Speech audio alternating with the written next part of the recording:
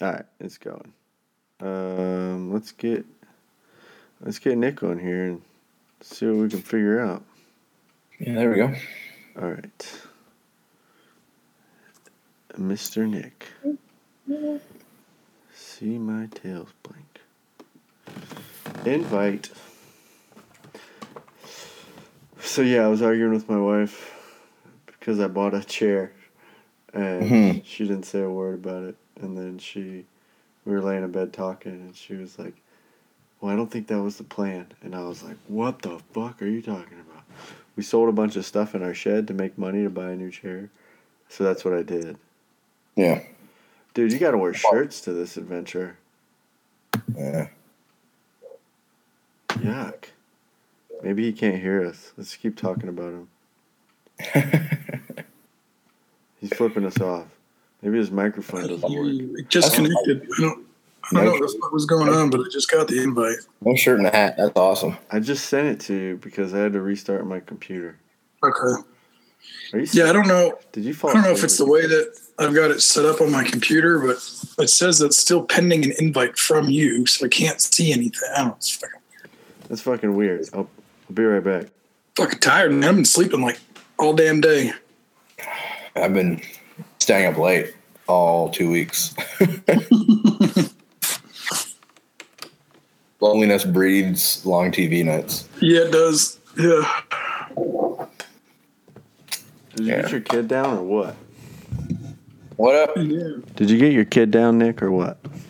Yeah, so what's funny is that I fell asleep and he was awake and he got out of the bed and I continued to sleep. And then when I woke up, I was like, fuck, where's the baby? He's in his room, passed out in the corner. Check this shit out. Hold on.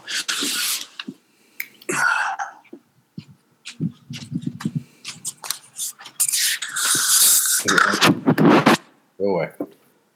No, he's not sleeping in that crib, is he? Is he on the floor? Oh, shit, I see him. There he is. That's awesome. Yeah, that's so awesome. I'm just going to leave him there for a few minutes. Yeah. He's breathing, so it's good. It's a good start. Was that crib a circle? Yeah. I bet that was fun to put together. That was the crib that Shawnee had to have. And, he's never been in it. I can see why she had to have it. It's pretty fucking cool, but he never uses it. Yeah. I considered getting in there, but I don't know that it'll fit, so. Are you off today, you fucking bum? Yeah, so. So I'm switching jobs. I'm moving over to where I should be. I've been doing my transition for like 2 weeks now. And this douchebag 05 that I work for is like, hey, when do you see yourself doing your transition? Which I should have read between the lines, which means I'm going to tell you when I want you to transition. Right. But he wants me to feel like I actually have a voice in it. So I was like, by the end of next week, this was last week that we had this conversation. I was like, by the end of next week, I see myself going over to the new office. It's like, Total Lumberg. He's like, yeah. So, that exercise starts next weekend. So I'm going to need you to go ahead and work through that. And then on Monday, you can, switch over to your new job. All right. So you want me to work through the weekend just to leave on Monday and go to my new job anyway. And you want to put me on a swing shift. Yeah, that's pretty fucking stupid. So I already had my orders that assigned me to this new unit as of the 6th of August. So I was like, you know what? I'm just going to sign out of the unit. And I don't work for him anymore. So can't work if I sign out. Yeah, the paperwork doesn't lie, right? Yeah, so I went ahead and did that. And today is a training holiday for pretty much everyone else. So, yeah. So, I took the day off. Well, there you go. Yeah. We're just swinging that fucking W-2 dick around. That's right. That's what's up, man. Sometimes you got to do that. Well, I had to work today. It was grueling. I only watched a couple of movies. Oh, Yeah, I did like 7 fantasy mock drafts. Left at like 2. It was a nice Friday. Yeah. You and your mock drafts. Dude, I've done one probably the 10 years I've been playing fantasy prior to this year. I've done like one. I'm in it this year, bro. I've done like 10. You're all in. He's fucking all in. I need to be the first to 3 championships, man. I can't fuck around. College football starts tomorrow. God damn right it does. Did you see the games though? Did you see it's like Duquesne and Colorado State? Like a bunch of bullshit. They always do that, man. They always make like the first one. Like, man, just give me a barn burner to start, man. Let's go. I know. Yeah, it's gonna be. I'll watch it. Brittany's got me shopping in the morning, so after that, I get the afternoon to watch football. Yeah. But it's been a decent time. This week was fucking stupid. I didn't do shit. Dude, it sucks. I'm still waiting to hear about this possible promotion, so I'm like riding the fine line between giving a shit and not giving a fuck, because I basically told my boss, if I don't move vertically, then I'm going somewhere else. I can't do this. And so I'm still trying to do my shit, but at the same time, I already don't care. I've signed out pretty much. I pulled a Nick Jacob and just signed out and left for the day.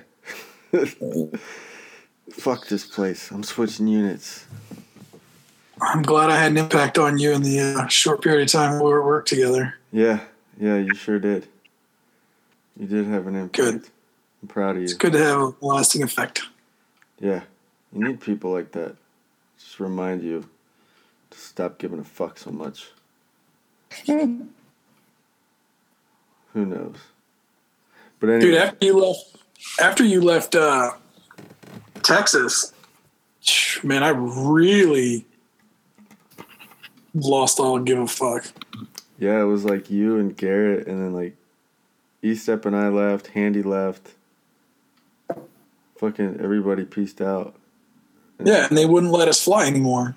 So I was like, what do you want me to do here? Yeah. It was pretty fucking lame. Yep. And I saw Hind posted today, little fucking Hind. Yeah, he's moving back to Texas. Yeah, something about he got offered a job to be an instructor sensor operator. Like, dude, come on. That kid couldn't find his ass with 2 hands and a roadmap. Whatever. He was a nice kid. I mean, so nice. I'm not going to talk shit about his relationship, but it was funky. I mean, it's required, man. Dude, it was so funky. But he's still with her. I don't know how he does it, but he does it. Yeah. Bitches be crazy. You know? No, I was telling Nate, this guy works with, he owns a few websites and a few domains, and he's got, one of them is a internet radio station. And so he's got 4 terabytes of storage, and he's like, dude, I'll give you a terabyte. I won't charge you anything. I already pay for it. And he said that he would host it and get it. He said he'd work on getting this weekend everything set up on a basic web page so that at least we could start sending links out and sharing this shit. Cool. So yeah, he's a Navy vet who's going through his own struggles right now, and just started AA. Super good dude. He's a CrossFitter, so I don't hold that against him. Yeah. But he's big as shit. He's like my height, but he's probably 225, just solid muscle. And but now he just started his road to recovery from fucking decades of alcohol abuse. So he was all about it. He's like, I'll help you guys out with whatever you need. Just let me know when you need it, and hopefully by Monday we'll have enough set up that I can start transferring some of the shit. Cool. because he asked me how much shit I had, and I was like, well, we got like a total with the 5 conversations that we've got. We've probably got like 9 gigs worth of shit. And he was like, oh, I can do 9 gigs. He's like, I can do 900 gigs. So it's all good. I was like, fuck, let's do this. So like, those are rookie numbers. You better bump them numbers up. I know. He was like, oh yeah, I could do that. That's fine. So, and he's got redundancies built in for backups too. So if the main server goes down, he's got it up at his house. So everything. This dude's a fucking genius. I was telling Nate, he when the Browns dropped their like chat forum that they had on their official webpage, he copied that and built it to look exactly the same way, and just changed the URL. He bought a domain name and changed the URL a little bit, and now it's the highest trafficked like Cleveland Browns chat forum. He gets like 6,000 users annually or regularly, and it pays for all of his storage costs for his 4 terabytes. That's awesome. Yeah, he's fucking genius. And I asked him how long it would take to build us like an environment to put all this on. He's like, 3 hours maybe. Okay, that's cool. So I thought it was gonna be this super hard shit, but he's like, no, dude, I'll do it for you. No problem. Cool.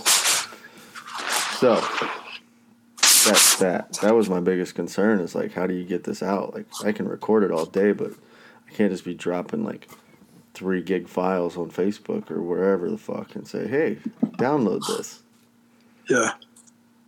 But there's no way to like, there's no way right now, unless he sets something up to track like metrics, how many people have listened to it or how many people downloaded it or whatever. So that's something that either we'll have to look into, or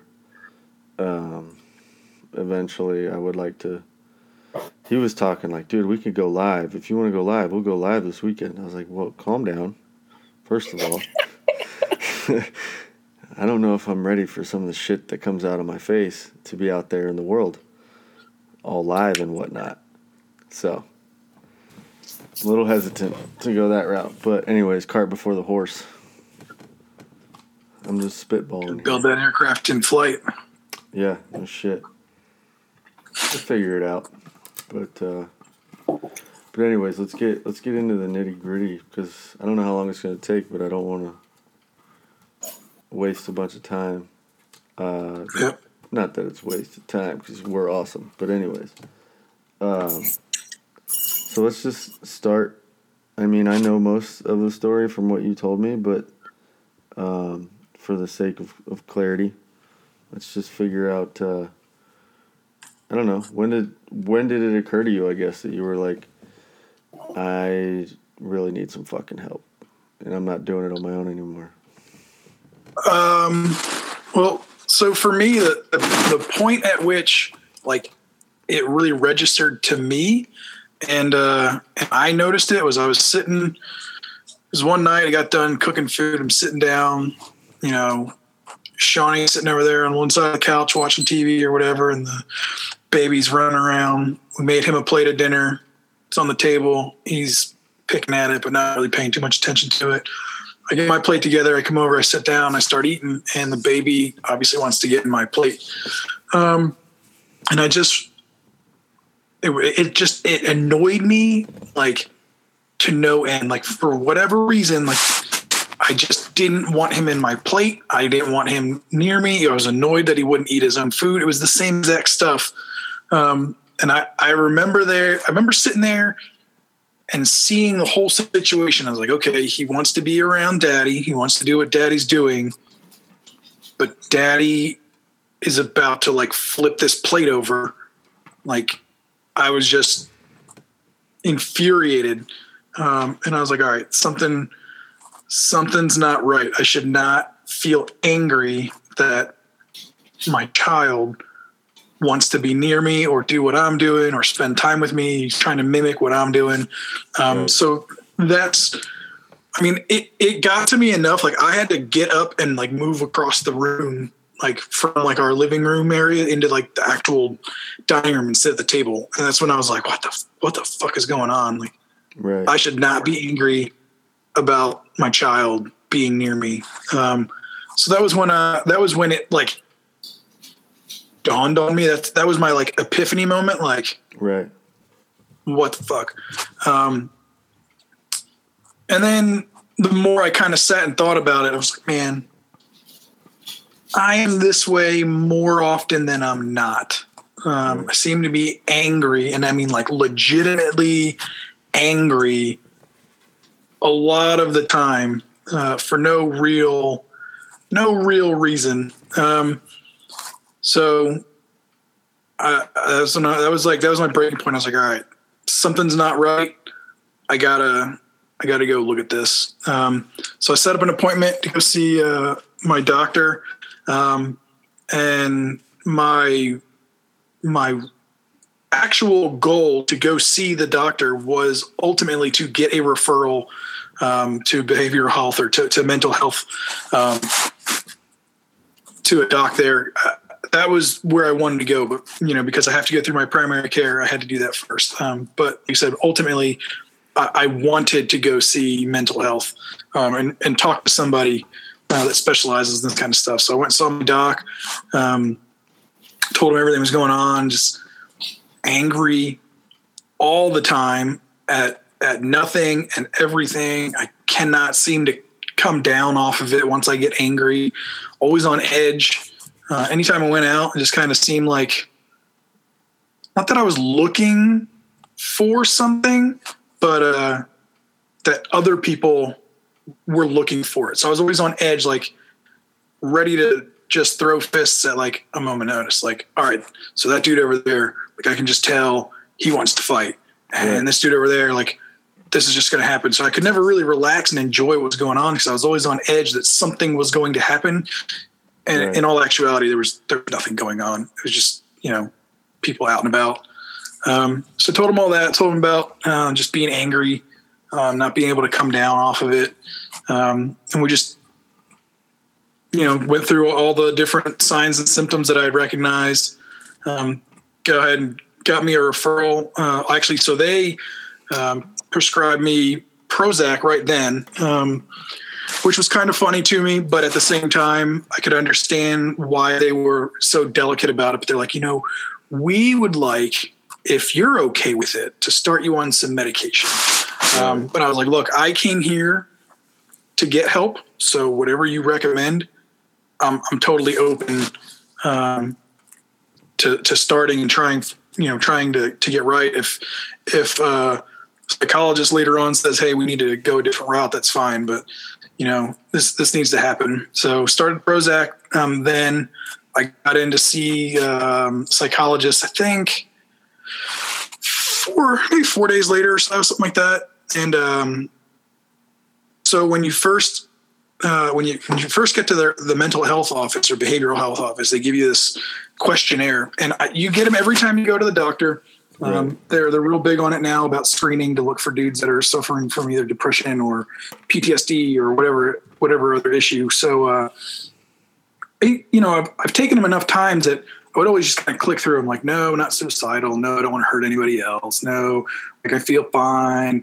Right. Yeah, I'm pissed off, but I'm not going to say that because I don't want them asking questions. So this time when I went in there, because I was legitimately going in there for, mental health reasons, I actually took the time to answer the questionnaire.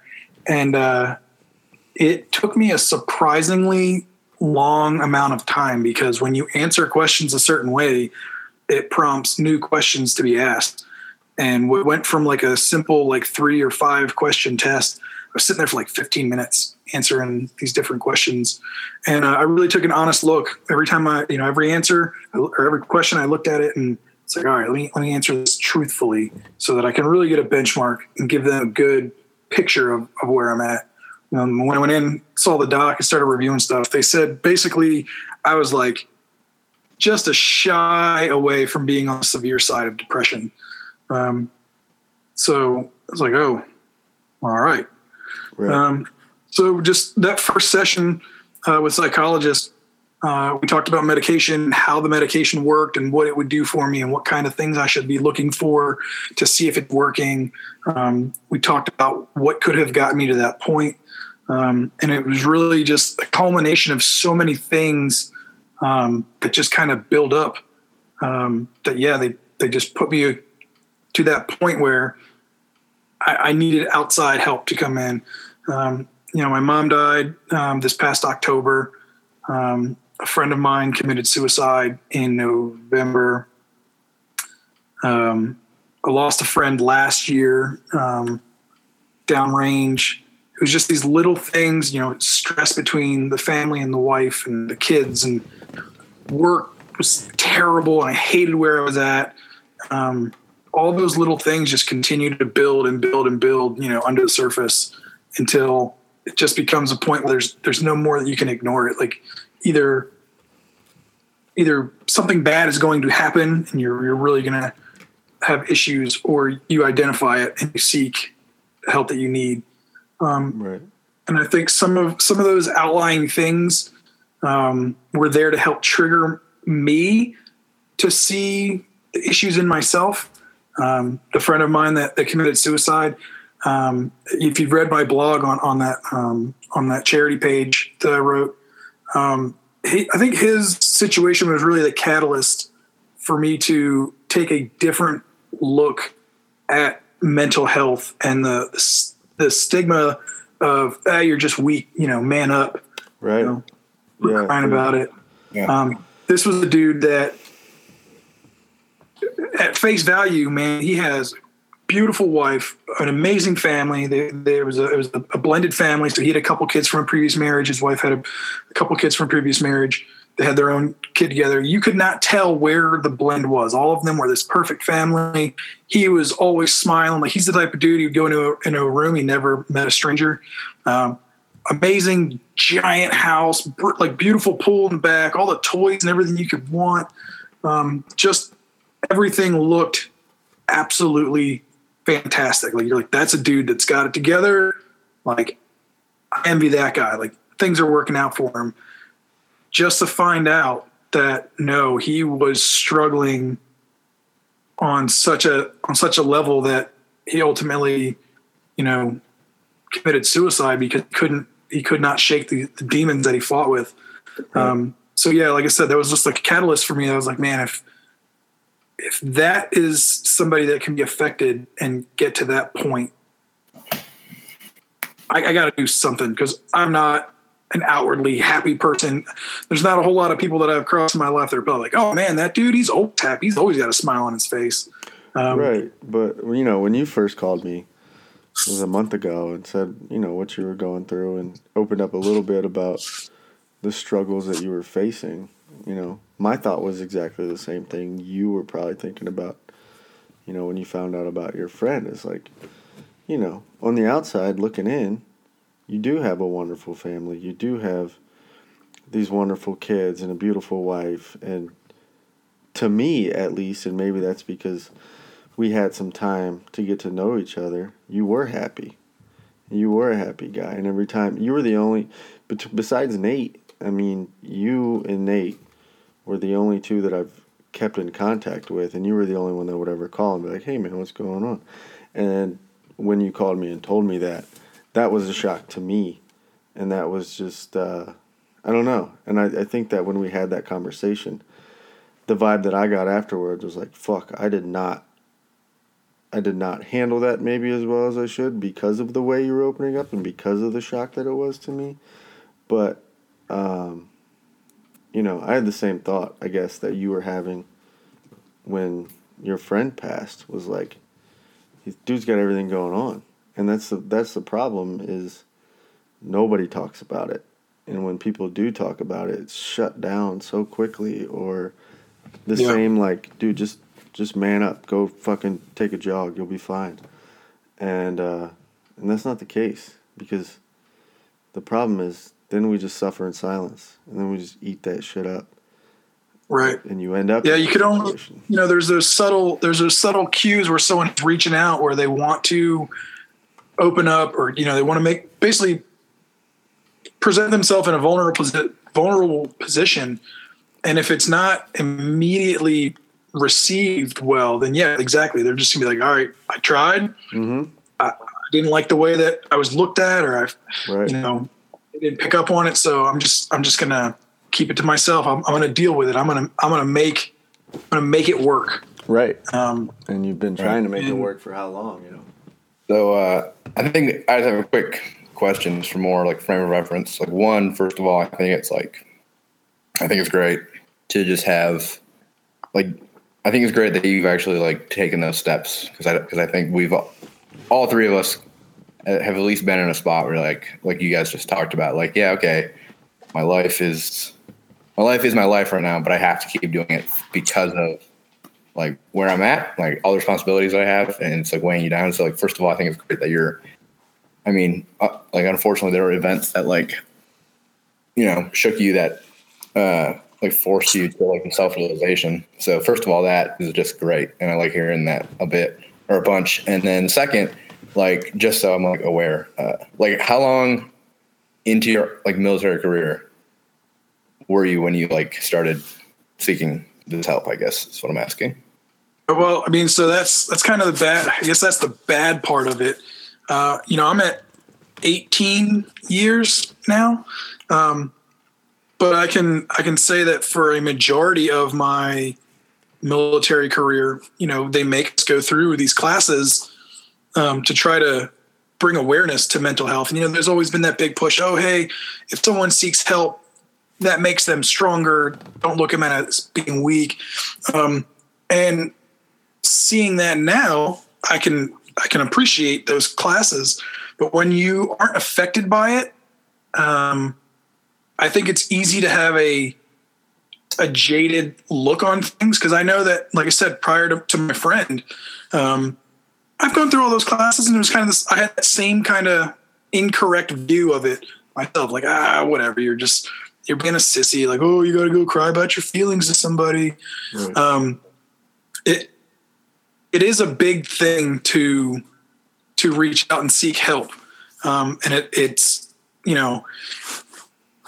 it is hard. A lot of people won't do it because they don't want to be viewed in a certain way, or they don't want to see themselves in a certain way. I think that's a big part of it also. I think for a long time, I didn't want to admit that, yeah, there could be something wrong with the way I handle things. That's just how I am. Like, I'm not the one that's wrong. You are. Like, this is normal. When in actuality, like, some of the responses that I would take to things were definitely not normal. So I think maybe if I would have reached out to some of those sources earlier on, then perhaps I wouldn't have ended up in such a dark place. And I will, like, I was never in a position, I never got to the point that I was looking at hurting myself or my family or anything like that. I never got that far, but I mean, where's the threshold to get to that point? Yeah. Like, I don't think anybody's ever just like, you know what? Yeah, I think I want to put myself in a mental stage where I want to hurt my family or myself. I think it's just, it's a downward spiral where things just continue to build and build, and you try your own ways to address things, and they work or they don't. But when they don't work, it just pushes you further down into that hole. And eventually it just, you're so deep down that you can't get yourself back out. So yeah, if I would have noticed things earlier on, maybe I would have started taking advantage of all the resources that we do have to go and address things. But yeah, like I said, I'm at 18 years, and that's, I would say, that's obviously a huge majority of my adult life that I've been walking around just kind of dealing with things in an incorrect, fashion. Right. Do you think that going from an operational environment where you were at in Bragg, and then going to Hood and kind of riding a desk, and then going out to Hawaii, not only going to Hawaii, but being separated from, being so far away from your family, and then you feel like you're not contributing as much? Do you think that could have been a catalyst? Because I know that was for me. I think when I got out, and I know a lot of guys that when they do get out, they're like, well, what purpose do I have now? You know, I'm not in the fight, or I'm not contributing directly to that fight anymore. So I've lost my purpose. Do you think that could have at least maybe played a role in this kind of spiral that you headed down? Yeah, I think that's definitely a possibility. I think it's probably more so. I would relate it more to job satisfaction, because I was in a high up tempo environment in Bragg. Loved it. It was stressful, but there was payoffs, and I knew what I was doing, and I felt good about it. Like I knew that what I said was good and correct, and I knew my stuff. And I switched jobs, and I go out to Hood, and it was the start of it where I was just like, all right, well, not really a subject matter expert anymore. I'm starting to learn what I'm doing, but then all of a sudden, they wouldn't let me do that job anymore either. So then I just kind of sitting around doing nothing. So then it just became just like, why am I going into work? Why am I doing anything? It's just a giant waste of time. As you sit there and you just waste time, then it gets frustrating because there's so much other stuff you could be doing, but you're stuck doing nothing or just BS that really isn't getting you anywhere. So that could have been the start of it. And then coming out here, at first I liked the job and I liked the environment that I was in because it was pretty laid back. But then, I get new leadership that comes in and there's changes that, in my opinion, I think the people that were in charge are just toxic leaders and they weren't really addressing issues that were coming up. So then the office just became this dreaded place to go. It wasn't even so much anymore about not having a job that I wanted. It was just like, now I have to go sit in this place that just grades on every nerve. And I'm just counting the minutes until any type of like reprieve where I can get out of this office and get away from these people. Right. I think and then is like such a like universal, not maybe not universal, but like for me, like wrapping in that to like that threshold thing and then having that job or like where you're spending, 8 hours a day. Yeah. But like, one, okay, you're at your job where you hate or you just have no satisfaction from it. And you're like one that just puts you in a bad mood.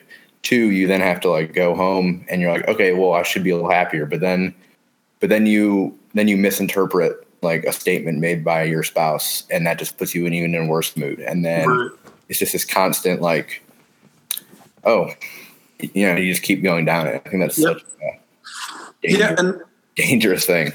And I think that was definitely the case. It was my whole situation. So it was coming out here. It was, like I said, just being in an office and a job that I couldn't stand, dealing with traffic. They're all these little minor things. But then when I got home, things weren't great at home either because, my wife is away from her family and she misses them. She can't really find her rhythm here.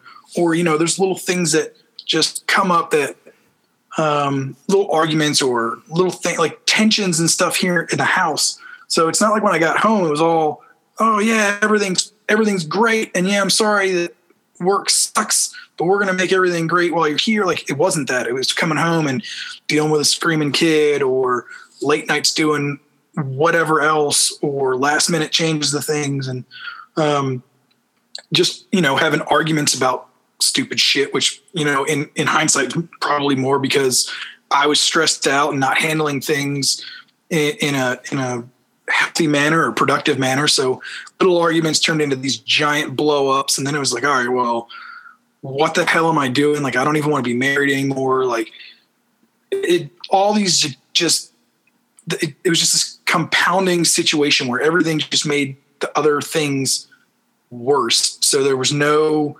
relief from it. And then even when things were somehow good for a while, like I know at some point along the line, like, oh yeah, man, we had a good week. We didn't argue. It's like it shouldn't be measured in 1 week increments. Like, oh man, out of the last 4 weeks, we had a good solid week. Like that's, seeing that would start to get to me too. Like, man, what are we doing? And then in some of the arguments, the wife would be like, she would tell me like, you need help. All right, well, cool. We're in an argument, so I'm going to completely blow that off because we're in an argument and you're just trying to, get to me. Yeah. So, that was, that had been said a few times. And then, looking back now and thinking about it, like hearing like how much like you're hurting the kids or you're affecting this family at the time, you just blow it off. You're like, no, you're just pissed off. We're in an argument and you want to say things to hurt me, just to dig that knife in and win the argument. But now looking back, like, man, I can totally see like, yeah, it's definitely not healthy and it's not a good role model to completely lose your shit and have a screaming match, with your wife. Really, it goes either way, either wife, significant other, husband, it doesn't matter. Whichever way it is, like if that's the way you're dealing with things, if it comes down to you're just like irate and screaming and you're doing it in front of your kids, like you need to take a step back and really assess the way things are going. And if that's the way it is more of the time than it is less of the time, what's the harm in going and talking to somebody? Yeah, what do you have to lose? A little bit of pride, but right. And like to me, that's like, it's always like I think all three of us kind of have a similar instinct where, like we all have families, so we're all trying to just like be the person who needs to provide for the people that are not our family. So we then like neglect our like mental and like self-care because we might take it as selfish when we first think of it. Like, no, dude, like I'm here to provide for my wife and my kid, not like stop worrying about you. But like when you do that and you like, and it sounds terrible, but sometimes you do need to be selfish because like when you are selfish and you actually, I mean selfish, like when it comes to reevaluating your actual mental health, that's when you'll actually start seeing the improvement. Like instead of putting it off and being this person who, I got to be there to provide for them, I'll worry about myself later. All that does, I think, is it's just like a negative like loop. Right. Yeah. And then you bog yourself down. Actually, what I'm doing is just making it worse. Right. And then, you get bogged down in, I hate being at work, and I truly do. But I need to be at work because I need insurance and I need this. And then when I go home, I'm like, oh, everything will be better when you go home. But then dinner needs made, the house needs cleaned, kids need changed. It never stops. You never get a chance to just take a break and sit down and be like, because you're constantly thinking of what do you have to do next, and you're not. It's hard to be present, and that's the issue. It's like you don't take the time to stop and think about like, dude, I am stressed 18 hours a day, and the other 6 I'm sleeping, and for me, I wasn't even sleeping. That was the other thing that built onto it.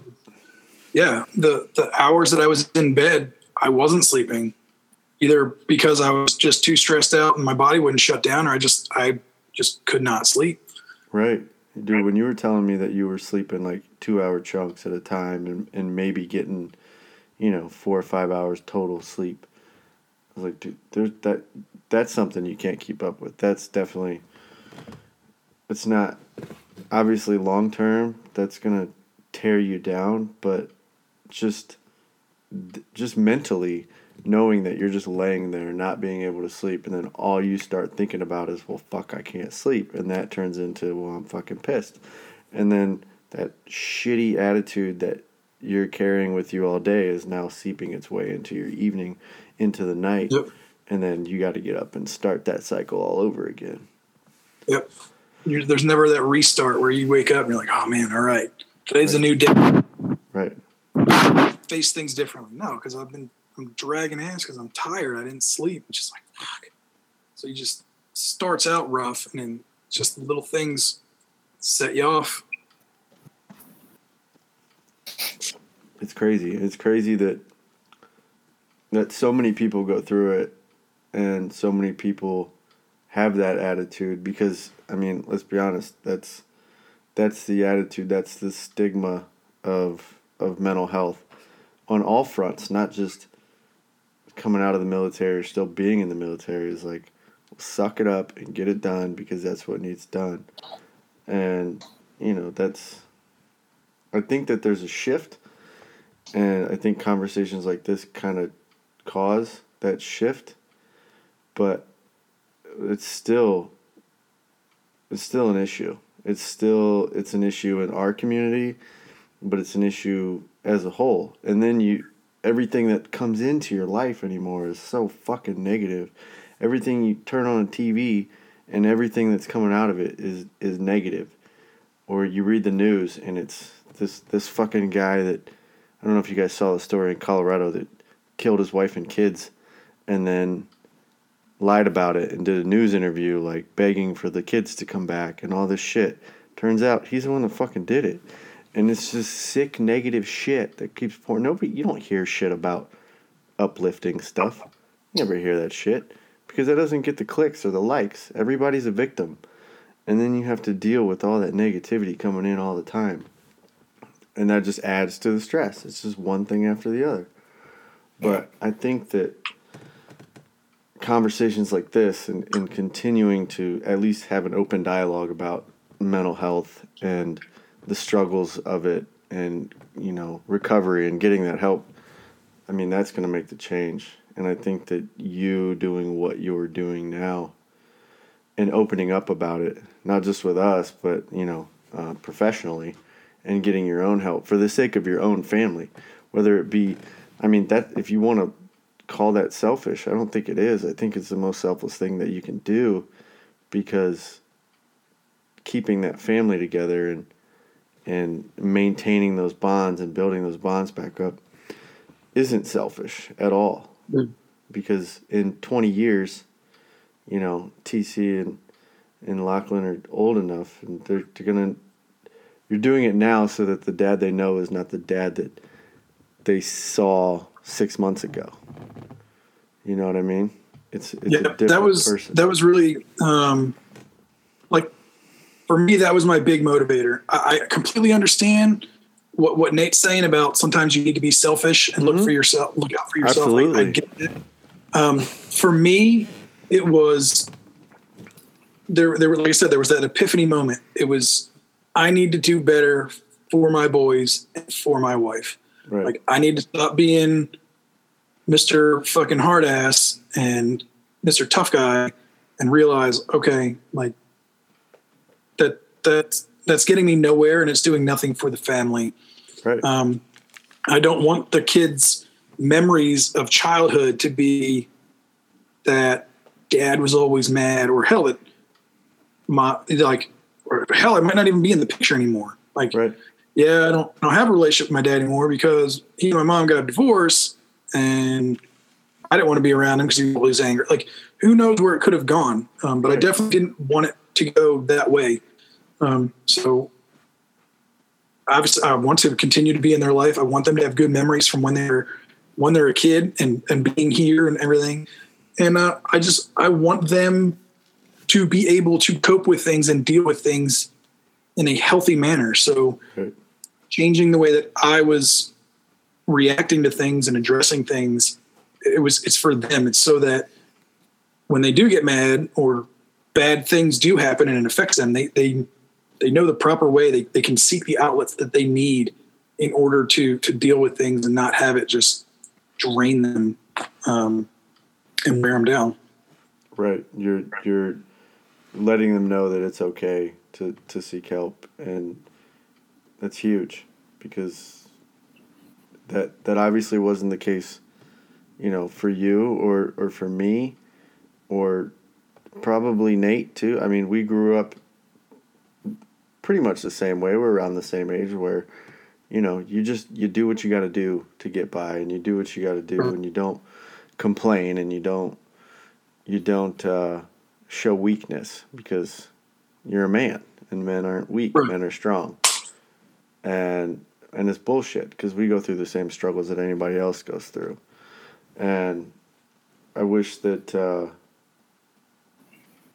it was different. I wish we didn't have to deal with trying to play this tough guy card, because, even my own family, my dad's, he went through multiple divorces, and he's been through a ton. He was a cop. He was an Army Ranger. He's been through it all and seen it all, and he still has that mentality, like, I don't need help. I can get through this on my own. Well, you do, But it's going to take your own time to do it. And you can't force anybody to do anything. But I think that taking these steps is setting an example for your children. It's setting an example for what a marriage should be too, because that's key, to have your kids see that it's a two-way street for mom and dad. Right. And there has to be some compromise on either end. And if that means taking a step to the side and taking a knee and saying, dude, I need help, then your kids see that, hey, dad's not weak. That's pretty fucking strong. Yeah, people need to, that needs to be, like I said, I think people are still going to have a very incorrect view of things. It's just the nature of the beast. But right. Yeah, the more it's talked about, the more it's emphasized. There's nothing wrong. You go and see a regular doctor just to make sure you're in good physical health. Right. There's nothing wrong with preemptively going and seeing a counselor, whether it's for yourself, for marriage. We've talked about doing family therapy. Sometimes it's good just to talk and get things in the open. And if you're in a neutral environment where you can bring things up and have an outside perspective, it lets everyone that's involved in that relationship be able to see things and gives you an opportunity to explain your thinking and your reasoning on why things were, and you can talk about how things were perceived or received. So yeah, I've already talked to Shawnee about it, and I've told her I'm going to continue to see the psychologist for the foreseeable future, just because it makes sense to me. And we've got a lot going on right now, and I know that's always everybody's excuse. Oh, I'll do it later. But we do have a bunch going on. We're getting ready to travel.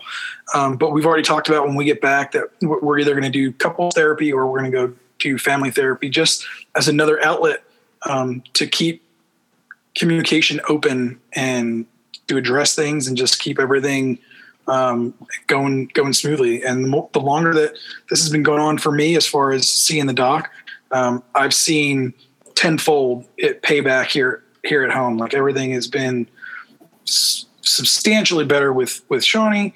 Things are amazing with the boys. So I absolutely don't regret any bit of it. I don't feel like I'm weak by going and talking to somebody. Whereas before, that was just, how I viewed it. I really think it's a healthy thing to do. And whether you want to say, oh, you're so strong for it or not, like I don't even need that kind of reinforcement, like, I understand it, and everybody wants to, they want to encourage people to continue to get help, and that's great. But for me, like, it's not even a matter of being strong. Like, another buddy of mine, he had basically said the same thing. He's like, hey man, like, it is stronger of you to seek the help and notice it and recognize you need it. Like, that's so strong of you. And again, like I said, for me, it had nothing to do with me being strong. It was, I want better for my kids.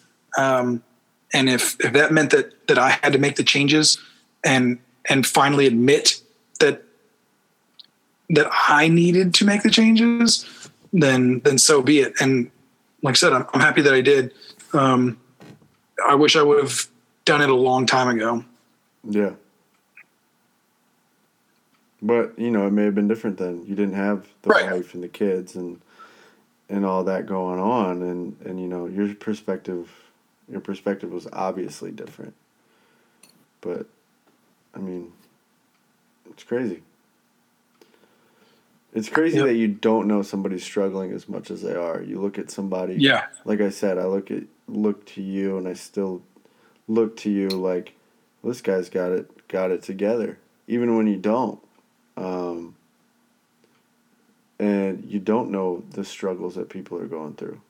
Like I was telling you about this dude, Chris, who's talking about helping us out with all this stuff, is like, the dude, functioning alcoholic, he told me today, because I told him a little bit about your story and what we were planning on doing, and he just used that as his opportunity. Like, this is what I'm going through. I am in AA. I've been in it for X amount of time, and I've never told anybody this, but I decided one day that I didn't want to do this anymore. I didn't want to live with all this pain. And I mean, it's crazy that, it has this kind of chain reaction. And the more you talk about it and the more you put it out in the open, the more people are willing to, hey, this is what I'm going through. Now, whether it's a call for help or just to say, hey, I relate to what you're going through, or I can relate to that. It's crazy. It's good. I have a pretty good guy, coworker that sat next to me basically at work. And I don't know why. I guess he and I, we're not the greatest of friends, I would say. I mean, but close, good friends. We hang out outside of work. But yeah, after I saw the doc, I was open about it. I told him, yeah, man, I saw the doc, here's what was going on. I was just angry all the time, starting to really see the effect, on my family. And he's like, I'm that same kind of way. And I was like, yeah, man, like, here's what's been going on with me. And here's all the stuff that's been going on. And he's like, dude, I've been having issues with that lately as well. So I told him, basically the steps that I took, and he's like, I think I'm going to go ahead and I'm going to go do that as well. And he did. And now he's on some medication. And I don't think it's just the matter of, the docs are just trying to push all this medication. I really don't. It just so happens that the two of us were in a similar situation. And the benefits definitely outweighed, the negatives or whatever could possibly be there. They were the same way with him. They asked him if he would be okay with it, if it was something that he wanted to try. But yeah, so right from the get-go for me, I got immediate gratification maybe, or immediate feedback. I don't really know what way to say it, but because I was open and I told him what was going on with me, he was able to go and seek help as well.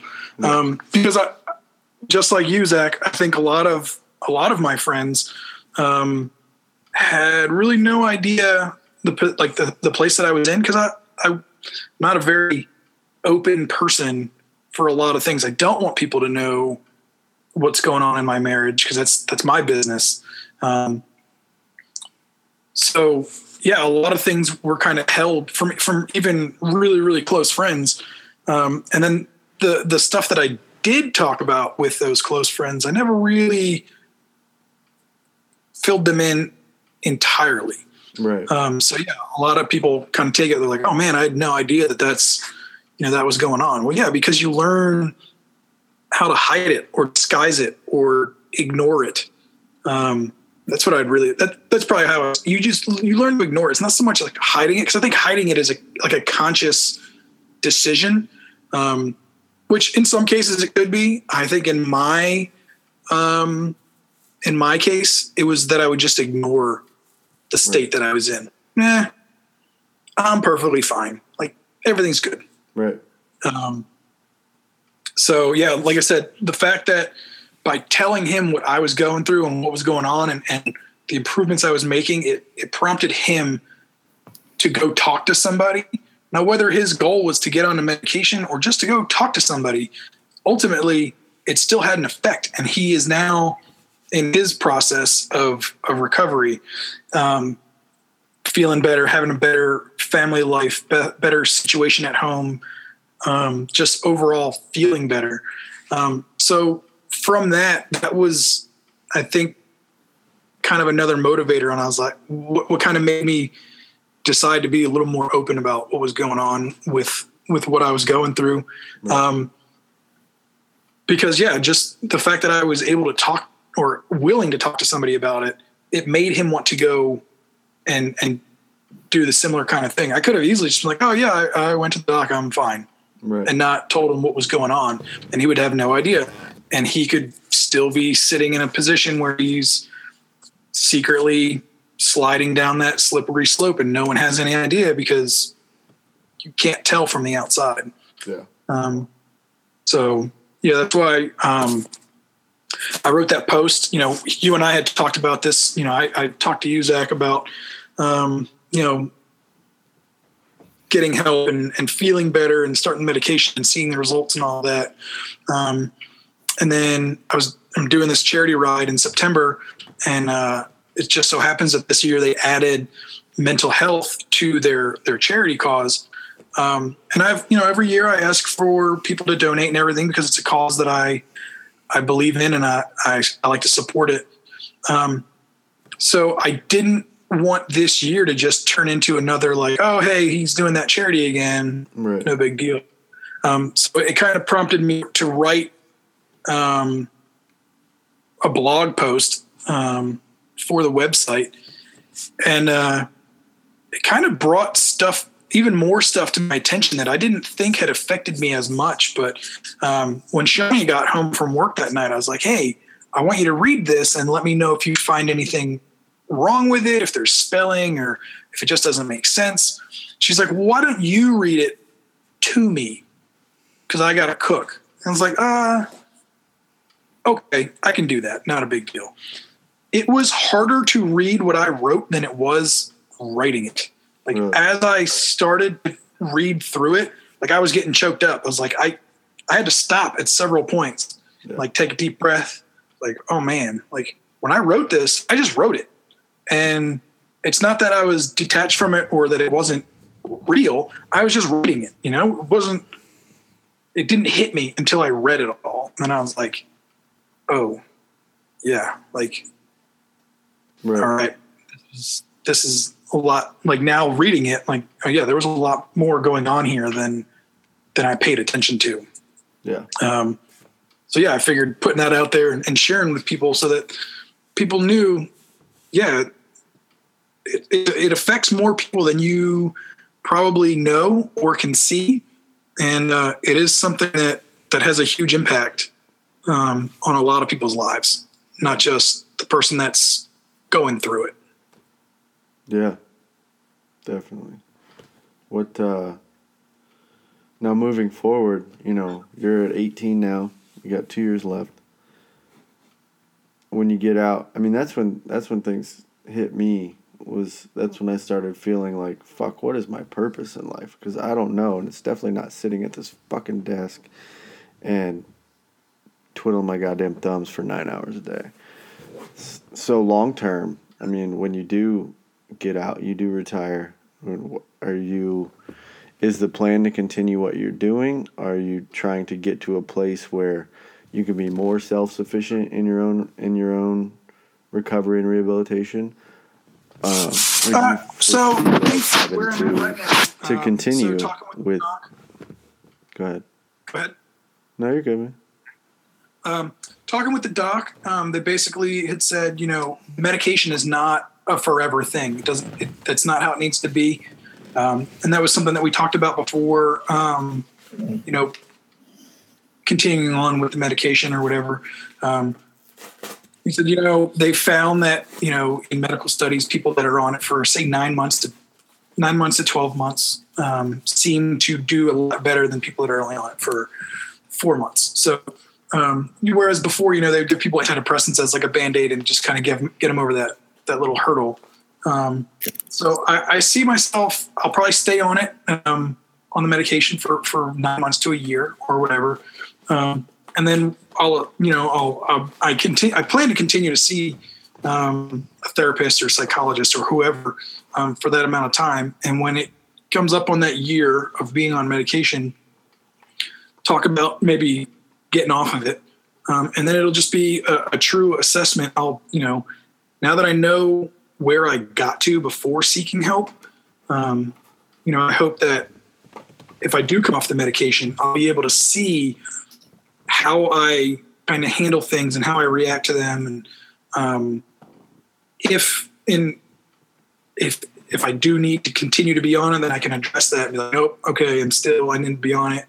But I really hope that in the next year of going and seeing a counselor or therapist or whoever, that I just continue to build up these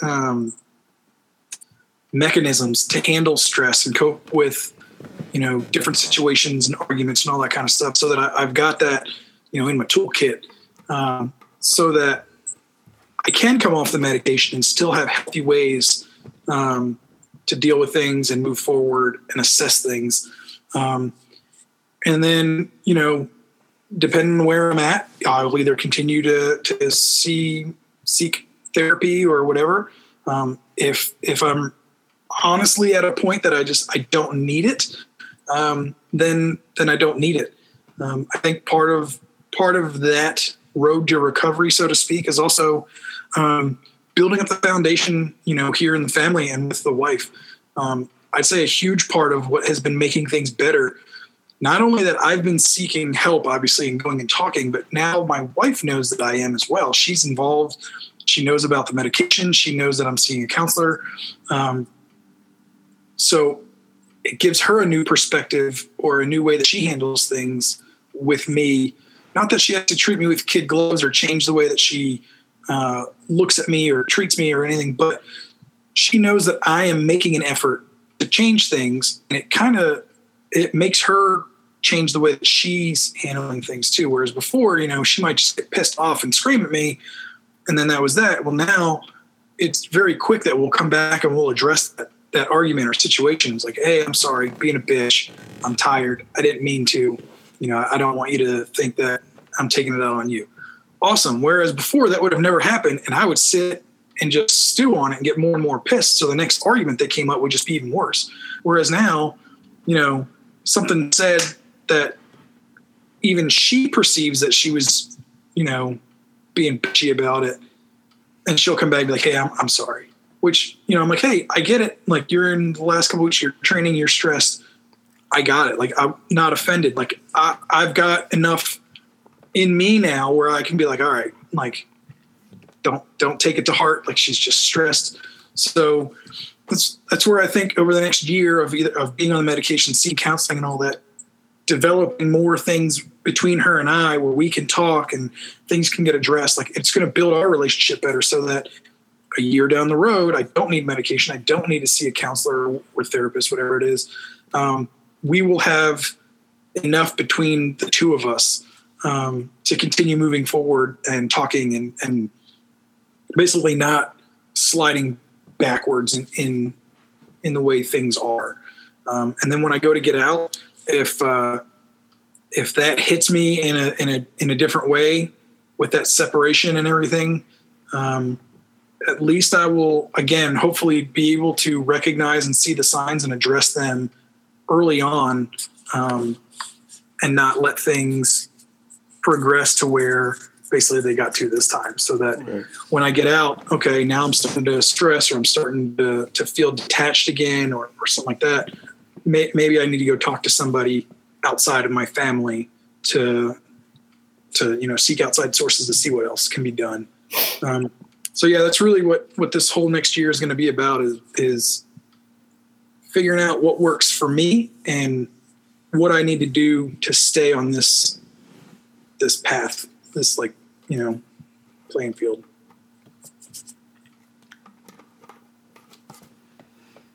Good man, Charlie Brown. Doing big things, man. I like it. I like it a lot. Yep. I'm going to have to get going here shortly because the baby's been probably sleeping for way too long. On the floor in the corner. In the corner. So which means if I don't get him up soon, I'm going to be up late tonight with him. I know that role, man. I get it. Yeah, so it's fantastic. But yeah, I definitely wanted to talk and get out as much of this as possible. And I still feel like there's probably still more there. I know even while I was talking, I was thinking about so many other different things that have gone on that add them. Maybe those can be the subject of another conversation. Yeah, man. There's no limit. It's not like, we're never going to talk again or can't talk again. And so it's, man, think of shit, write shit down. We'll talk about it, hash it out. And it's cool. I'm glad you're doing this, and I'm glad that you're willing to let me fucking put it out there, and hopefully somebody can hear it. And I really haven't even said anything about it, but I think also part of what prompted me to look at things in my own life where, I was talking to you one day and you were struggling. You were telling me that, you were having issues with stuff. Right. And, that's a complete 180 from who I knew back in Texas and most of the other conversations we had along the way. I talked to you, I guess it was a couple months ago, and you were saying you were just really struggling. And it's funny because we've said it here in this conversation, but even in that, you're like, yeah, I'm just going to keep doing what I need to fucking do because right. Kids, got to do what I got to do. Right, man. And that's the mentality that I was in, and I was in a weird place, coming off of surgery and not able to do the things I wanted to do, and kind of just getting wrapped up into my own head, and I think I even told you, like, man, I just had to get out of my own head because I was sitting there thinking about, I guess I was pretty negative, and to quote was Master Resiliency Training that the Army makes you go to every year.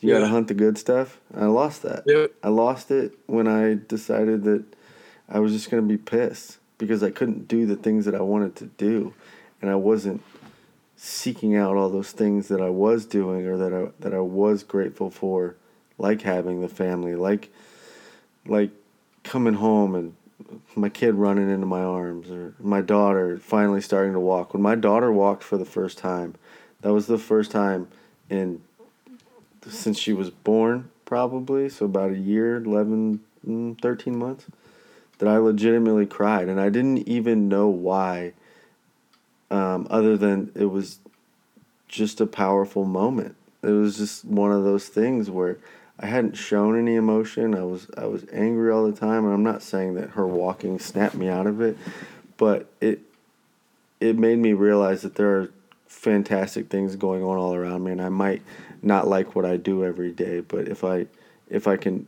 put in the effort and I can realize that what I'm doing maybe isn't as rewarding as what I used to do, or as beneficial to the greater good, I guess. At least I'm doing something, and that turned me around. It was a lot of very difficult conversations with Brittany, and her seeing those things in me and seeing how angry I was and how unhappy I was, and the same thing, how that made her feel.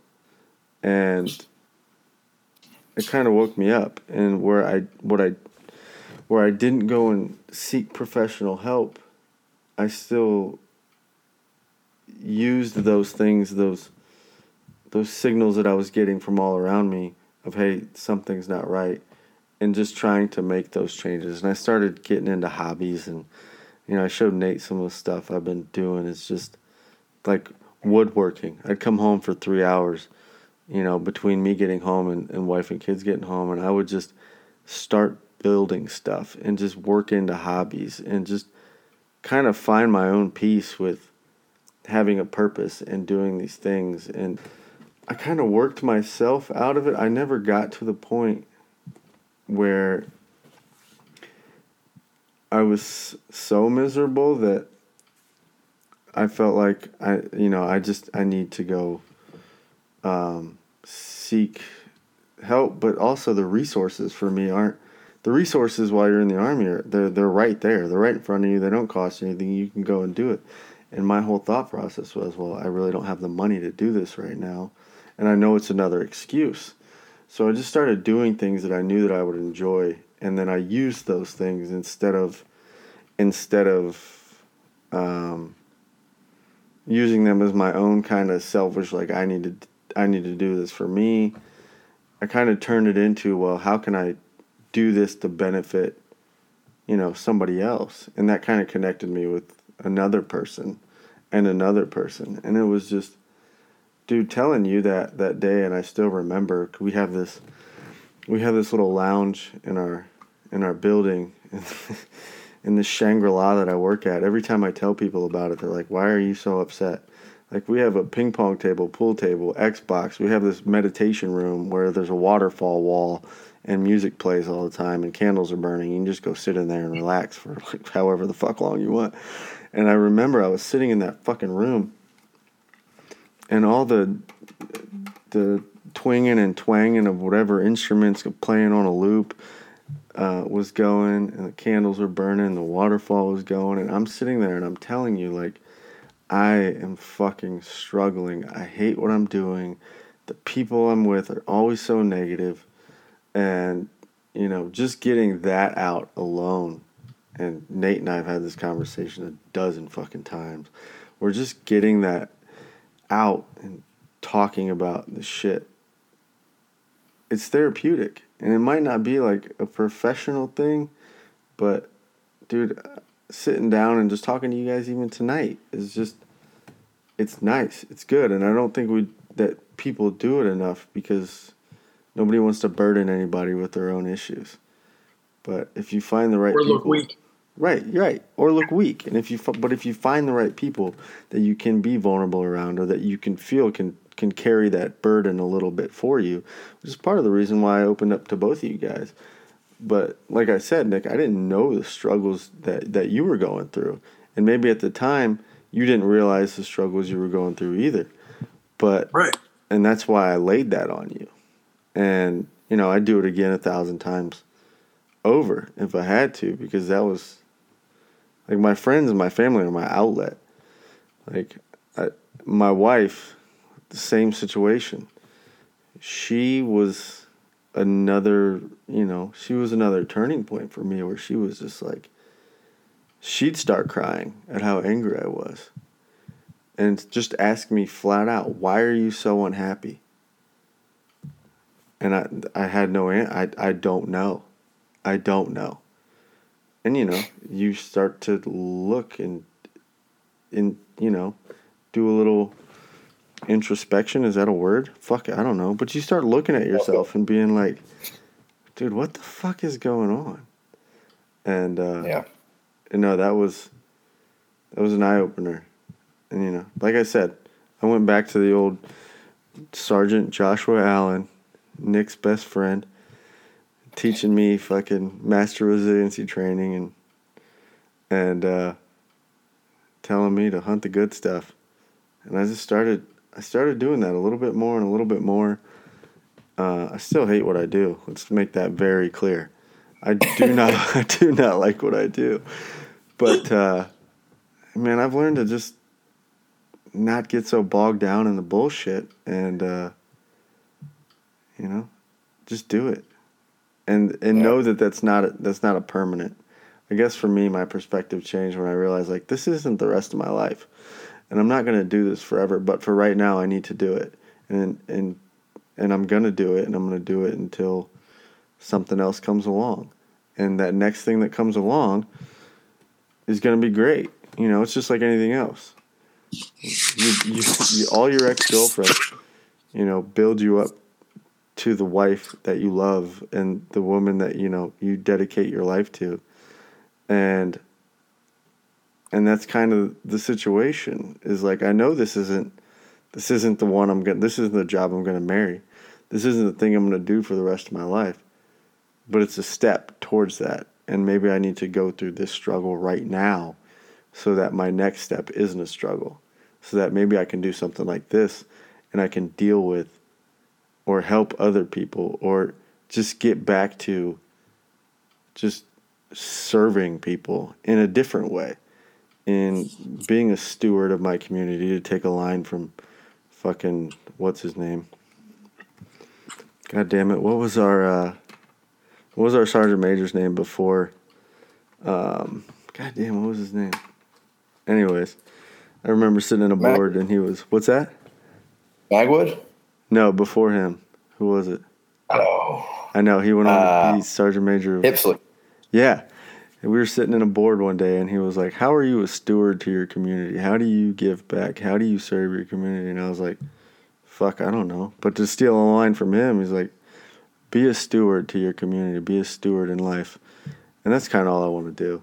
I don't give a fuck how much money I make doing it. If I could just do something that could make one difference in one person, then that's okay. Are you waking him up right now? Let that boy sleep. I'm trying. Let that boy sleep, bro. Sleeping on the floor in the corner. 18 beds in that house and 2 couches, and he's sleeping on the floor in the corner. Yeah. Dude, Cameron fell asleep one time, feet on the floor, bent over a rocking chair, and it was still rocking, and he just knocked the fuck out. Yeah. I don't know what he was doing in here. 'Cause like I said, he climbed off the bed. I was in there laying down with him. Right. He came into this corner. He's got a pencil. That's great. That's great. I don't see any writing on the walls, but As long as yeah, I don't know. I don't know. Wonder what he's doing here. the pencil's But not in he his won't wake eye, so that's good. He stabbed himself, and there's Yeah. Lachlan, there's a get up. giant sloth on the ground. Look at that. That dude's comfortable, man. Let him be. No, I gotta wake him up. He's gonna be a nightmare later. He's going to be up till midnight, Yeah. just running around. All right, Well, brother. Hey, You guys can continue on if you're gonna keep going. I gotta get him up and get him moving so that I don't have to stay up for all night trying to wear him out again. all right, man. I appreciate you.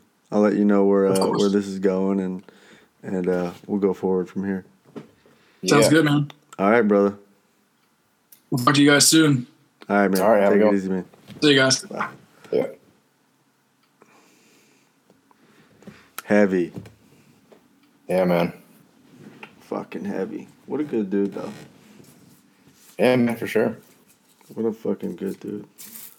I gotta take a piss, Go for it. and then you and I are gonna talk. Let's do it. We're about to get real serious. Yeah, man.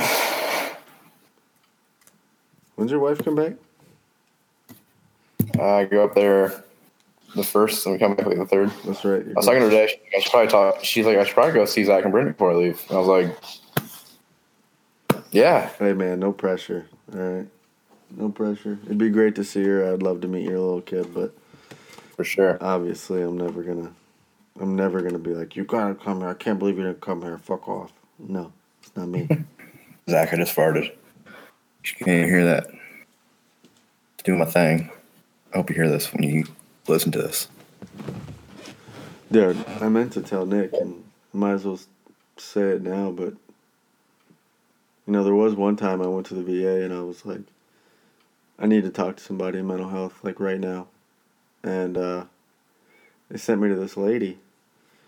And I don't know. I don't know if she was busy or she didn't give a fuck or both. But man, I was just sitting there and I was talking to her.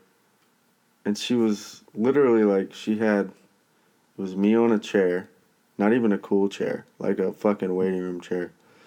I was just sitting on a chair in her office, and there was 2 monitors in front of her face, and there was like a 6-inch gap between the 2 monitors. And she never once looked at me while I was talking. She asked me what was going on, and I was telling her, and I was basically telling her what I've been telling you guys and what I've been telling you about just the struggles and shit that I was going through.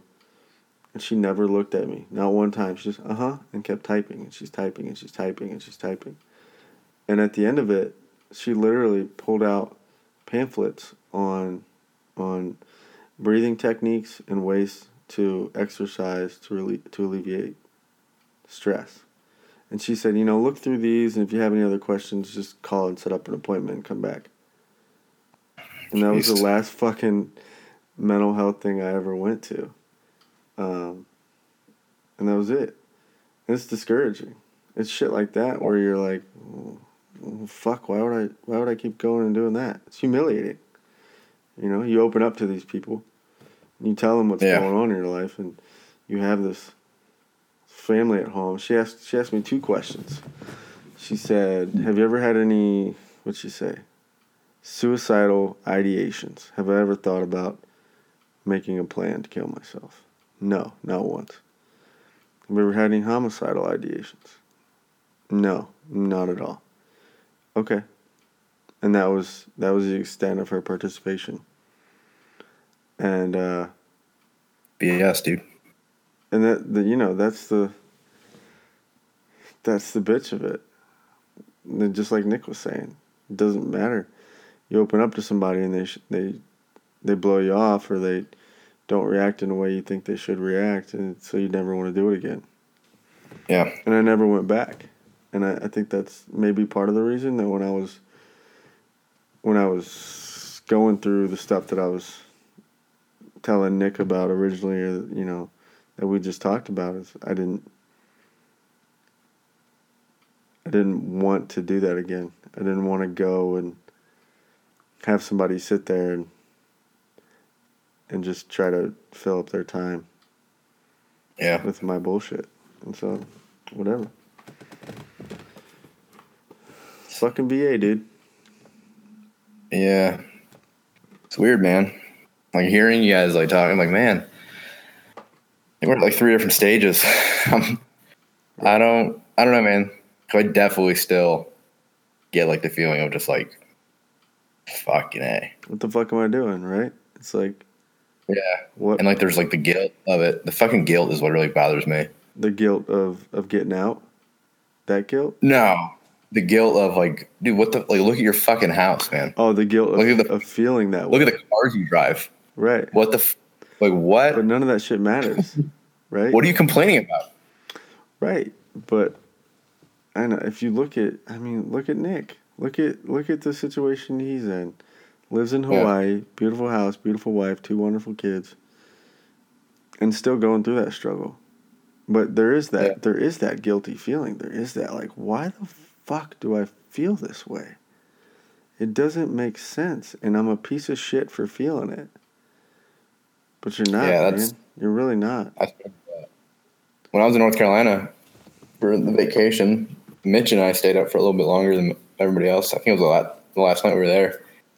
Dude, I was like, man, like, I don't have the same like nihilistic feelings I had last year, but I'm still, I'm aware that I'm getting better, but I'm still like, dude, last year, like right around this year, like this time last year, I was fucking in a dark place. Nothing like terrible. I was just like, what the fuck? There's no point to anything. Like, just never happy, just getting up, going through the motions. Never happy, and like told Mitch, and this is like probably my like darkest thing, but there were like a couple days like back last year. I'm like, man, like what if I like went home and like Tess and June are just like dead? Right. Right. Am I a sociopath because I don't love them enough, where that like would only affect me for like 2 weeks or a year, or is that is that my way out to just be like, all right, well, right, but you don't know where those things come from, but you have to deal with them, and if you don't deal with them, they come back. Yeah, and if you don't, it's crazy. It doesn't make sense. Thoughts like that don't make sense, and you're not alone in that. I've been through that hundreds of times where you're like, what the fuck? Why the fuck am I thinking about this? Yeah, but definitely probably like the lowest lowest thought I read. Yeah, and it's awful. It's awful that shit like that creeps into your head. But you're not the only one, and we're not the only two. You know what I mean? Like, I'm not saying that it's normal, but it's not abnormal. I think it is normal, to be honest with you. And it might be. That might be a legitimate thing. I want people to be able to talk about it. And the 7 people that listen to this, right? I hope 5 of them are like, you know what? I don't fucking know these guys, but right. But everybody's going through a struggle, even if it's a little struggle. Yeah, I just need something. I don't have the hobby yet. You know, I started going to school because that's a really good idea. Yeah, why not? Get your fucking education. Why don't you bog yourself down with some more stress too while you're at it? But it falls into that same thing we were talking about earlier. Like, I'm doing this because I need to better myself from an appearance and from like a resume standpoint. Right. But like, gee, man, it's a short-term struggle for a long-term gain, right? And that's what you keep telling yourself. But how long? Which one's short and which one's long? And true. Question of the night right there. Holy shit. That's the same with this job. As much as I know that this is a short-term struggle, how short is it gonna be? And that's the question. And I think that's what bogs me down on days where I'm just like, fuck this. It's just like, how much longer can this go on? But Yeah. but you don't see an out unless you make an out for yourself. And hopefully this is that out, or this leads to that out, or like I said, if I could just help somebody that's going through the same struggle, and even if it's just you or Nick or the dude I work with, Chris or Drew or any of those guys, to just know that, hey, this isn't a fight that you have to take all this stuff. Right. Because it's not, even when it feels that way. All right. I'm going to drink. No, you're good. Nothing quite like talking about mental health for 2 hours and then making some alcohol for yourself, right? Well, every now and then it's okay, as long as you don't self-medicate. Yeah, I'm never one of those people, I don't think. Probably one of the few things we got going for me. Yeah, I mean, and that's another thing that I think has helped me tremendously is I don't drink like I used to. Yeah, it's just not something I enjoy. I don't enjoy. I enjoy it while it's happening, but I don't enjoy the physical effects of it, or B, knowing that sometimes when I'm drinking, it's just to escape the situation that I'm in or the situation that I just came from. You know what I mean? Absolutely. It's not healthy. Plus, it's fucking poison. Like, it's poison. Oh yeah. It's literally, it kills you. You drink enough of it, you'll die. Yeah. And there's something weird and twisted about that. That culturally, and maybe that's a glimpse into our culture, is like, that's accepted. You're supposed to drastically alter your state of mind with this shit that can kill you. As long as you do it in small doses, it's socially acceptable. But don't be the asshole that gets drunk and tries to fight everybody, or whatever the fuck. Yeah. It's crazy, man. Sorry, I gotta read this text message. No, you're good. But it's good to know that people are willing to talk and to share that shit.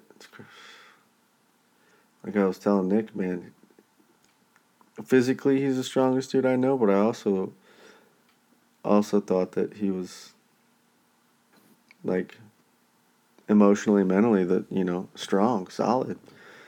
And when he called me a couple months ago, and it took me, I was just taken aback by it, and I didn't know how to respond. I didn't think that I responded the correct way, and I called him back, not 2 days later, just to talk to him about it, and he didn't answer, and I thought, oh fuck, this is it. Not that I thought anything bad happened, but I just thought, like, well, I fucked that up, and he's not going to want to talk to me about it again. And I carried that for a little while, and when I finally did talk to him, I mean, it was amazing, because he just right back to it, right back to opening up, and I told him, like, dude, I don't think I handled that very well. He's like, you did what you had to do. And I knew at that point, like, there was more to the conversation, and we continued to talk, and then we end up here, which is great. But it's not easy. It's not an easy place to get to, and with you, obviously, I can talk about shit like that. And, with a handful of other people, but it's tough to just be that vulnerable. And for him to do that, and not only do that here, but to do it with a bunch of strangers, with his blog posts and all that stuff. I mean, it's crazy. He might not want to hear how strong he is, but I mean, I could, if I was going through that, and I've gone through pieces of that, I'd never open up to it about anybody. I have a hard time talking to my wife about it. Yeah, like, it's weird. So do I. Like, and I think I'm a very emotional, sensitive person. Like, I'm I'm pretty well aware of that aspect of my personality. Right. But I don't know. Like, it's weird. Like, okay, I am sensitive and emotional, but like at the same time, I am. Like, yeah, we're good. Yeah, you don't let on to it, and I can sing some goofy fucking show tunes at 10 in the morning on a Saturday, right. and everything is fucking okay. But in 20 minutes, I'm gonna be mowing my fucking backyard, thinking, well, I'm pissed this is fucking terrible. for no reason, right? Yeah. Well, now I have an armadillo in my backyard, so there's a reason now, but That's pretty cool. it's not, man. They got like leprosy and shit. And like, I don't do wildlife. And I definitely don't do wildlife in my area. Yeah, man, you have a problem with frogs.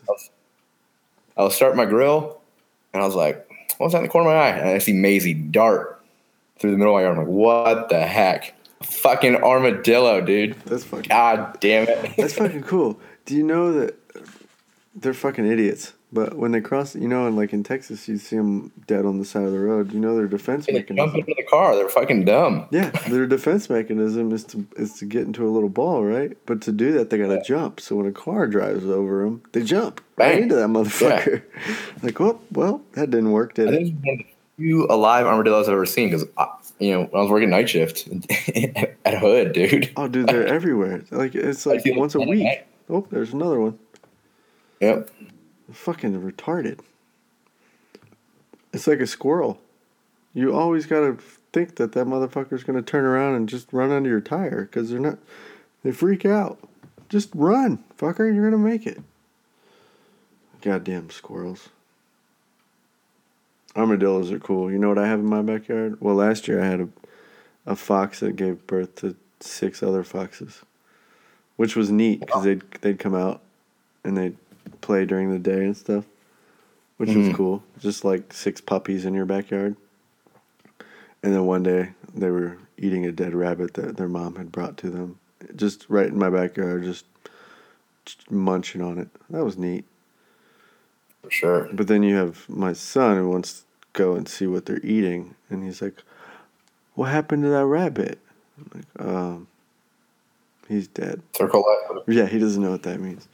But we've watched Lion King 6 times this week, so he's learning. You watching The Lion King? Dude, we have watched. I bought it on Monday. Because once a month I try to go and get a new movie, because if I don't, we're gonna end up watching the same shit. So I got The Lion King, and we watch it. We've watched it every night, Monday, Tuesday, Wednesday, Thursday, and Friday. And when it ends, we start it over. But he's learning all about death. He keeps wondering what happens to Mufasa. He hasn't quite figured out the whole dying thing. He just thinks, oh, well, he's sleeping, and he's no longer in the movie. But Not looking forward to that part. I don't want to have that conversation, but you want to have it about movies, I guess. My nephew was about... That's pretty weird. Yeah. I personally really struggle with like mortality. That's Really? yeah, dude. I get real fucked up. Liz is turning 60 next year. That fucking bothers me. Yeah, that's pretty wild that I didn't realize that your parents were that old, and you're so young. That's... I'll see Bill. I'll see him twice a year. Every time I see Bill, he's just a little less worse for wear, man. And I'm like, you're a little more worse for wear. And I'm like, God, a little more worse. I'm like, dude. Yeah, it's I don't struggle with the mortality. I think the older I get, and I think about this probably more often than I should, and I think it boils down to when I'm sitting in my job and I'm like, none of this fucking matters. None of it does. I'm gonna die, and I'm not gonna care anymore. The only thing I care about is my wife and kids and what they're gonna do afterwards. And I think that's selfish too. Yeah. But I think about, like, not that it's me being alive doesn't matter, because I think it does, but not to be afraid of it, because it's going to happen, and B, why care? it's I don't know. It's a weird thing. And I think the older I get and the more experiences I have, and especially having kids, you want to be around for them, so you do whatever you can to stay around longer, and whether that's getting healthy physically or mentally or emotionally, or setting them up for success financially, and giving them those tools, like Nick was saying, to cope with things. That's kind of the goal. And, you know, if I have to go through a little struggle now so that financially they can be taken care of in the long run, and that's okay. Like I said, it's a step. It's a struggle that has to be gone through for now, but it's not going to be gone through forever in more ways than one, you know? Yeah, I think about that a lot. Just like the proper raising of our kids. Like, okay, yeah, the thing is, look, there's no manual for kids. I understand that. Man, our kids are getting, like, okay, this is without a doubt the greatest time to be alive ever. I'd argue it probably tooth and nail. And tomorrow's going to be even better than today. And that's like, the way it holy works. shit. I have to teach things to them about a world I don't even know, that I probably can't even comprehend. No, none of us can. But you don't think about the things that you have to teach them until you have to teach them those things, and it's crazy. Even like little shit. Like the other day, I told Cameron, I said, "Okay," just like this. I just made the little circle with my fingers, and I said, "Okay, buddy," and he just made a fist, and he said, "Okay."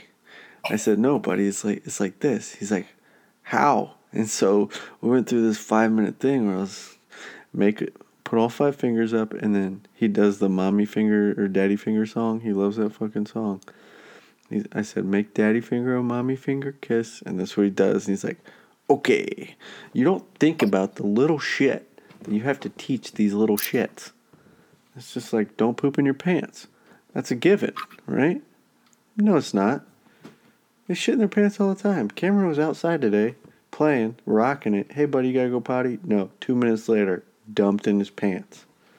He just gets too excited. It's just little things. But yeah, how do you prepare your children for a world you don't even know?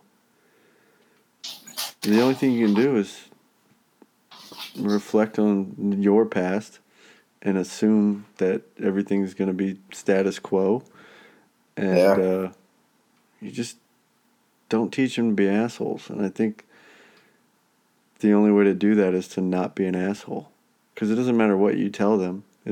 They're going to absorb what you show them. And I think that goes back to what Nick was saying. It's just like, I don't want my kids to end up being this hateful, mean asshole. You don't want to make the same mistakes that your parents made, and not saying that his parents made any mistakes. What I'm saying. Kids are so observant. I think they're so smart at reading things a lot of adults aren't able to do anymore, man. They absorb everything. And yeah, the older you get, the less you pick up on. It definitely absorbs things, but man, I think they pick up on things that even if you're fucking happy-go-lucky on the outside, man, I think they know something else is there. Yeah. And I don't know, like, it might be difficult to prove, but just like, dude, yeah, I'd rather have them, like, have a memory of me being like, okay, maybe losing my temper once or twice, but, like, also, Dad was always, like, he was always looking for the best in things. I'd rather have that than, like, yeah, he always was there till he took me to baseball, but, like, he was never engaged. Right. And that's the thing that I try to pay attention to, too, is, like, put my fucking phone down, close the screens, turn off the TV, and just watch him play and be involved in what he's doing. Man, they don't know what they're doing. They're one.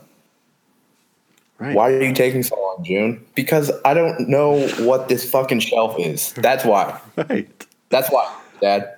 I get so upset when I'm, like, trying to get him dressed and he gets distracted, and I talk like I only have a son, but Ava's just, like, such a little blob that she moves super slow, and, he's in that total aware mode where everything is, like, there, and he's aware of everything that's going on. So he'll be starting to get dressed. I'll be getting him dressed in the morning, and he'll just take off and start playing. And I'm like, dude, what are you doing? And he'll just come running back. Oh, sorry, Dad. Smile on his face. And I try not to be so mad, but he's picking up on that. Just what I try to pay attention to is. That's not upset it. Quite a few times over the past month. Like Mitch, like the brother still lives in Buffalo, man. He struggles with anger, and like Tess is like, man, I've been up here. It's just like, I don't know, like not that he's doing anything wrong, but like she's like, I see us doing that probably more than I would like to. So like, I think we should both work, just not be so. Whether that's yelling at the dogs, like just stop it. Right. She picks up on that.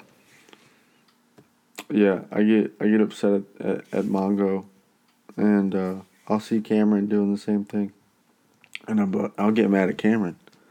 Right. But where the fuck did he get it from? He got it from me. Yeah. Crazy, man. I try to be conscious of when I'm feeling a certain type of way. Like if I'm feeling stressed out, or I feel like I'm trying to mask that I'm stressed out or angry, I try to pay attention to where he's at and what emotions he's kind of portraying, and they're a bit of the same, and you kind of got to realize he's feeding off of whatever you're giving him. Yeah. Ava is too, and she's so little, and even if I'm upset, she's so eager to just want to be held at that time. And I'm not saying that she's trying to calm me down, but I feel like she's upset too. And she's just projecting that emotion because that's what she's seeing. So that's what she's doing. And you try not to be like that.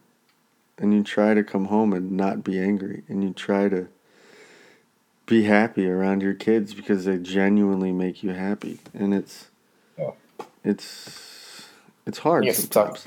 Because it's so much easier to maintain anger than it is to maintain happiness. Oh yeah. It's so unfair. That's the way our fucking minds, I think, are naturally wired. Yeah. It's baloney. I'll have a good day at work, and then all of a sudden, something will happen on my ride home. Somebody will just fucking not turn on a green light. That's it. I'm fucked, dude. And you'll carry that shit. Go home. Tess is like, how was work? That was all right. Right. That's so unfair, man. Yeah. No, I agree. Tess has been talking to a fucking 1-year-old all day. Right. She's been at home all day with nobody to have. Wants to hear more than 3 fucking words, you selfish idiot. Right. And then I'm like, hey, Tess, I don't think we're intimate enough. No shit, man. Right. What are you giving? What are you giving? For real. Right. And God damn.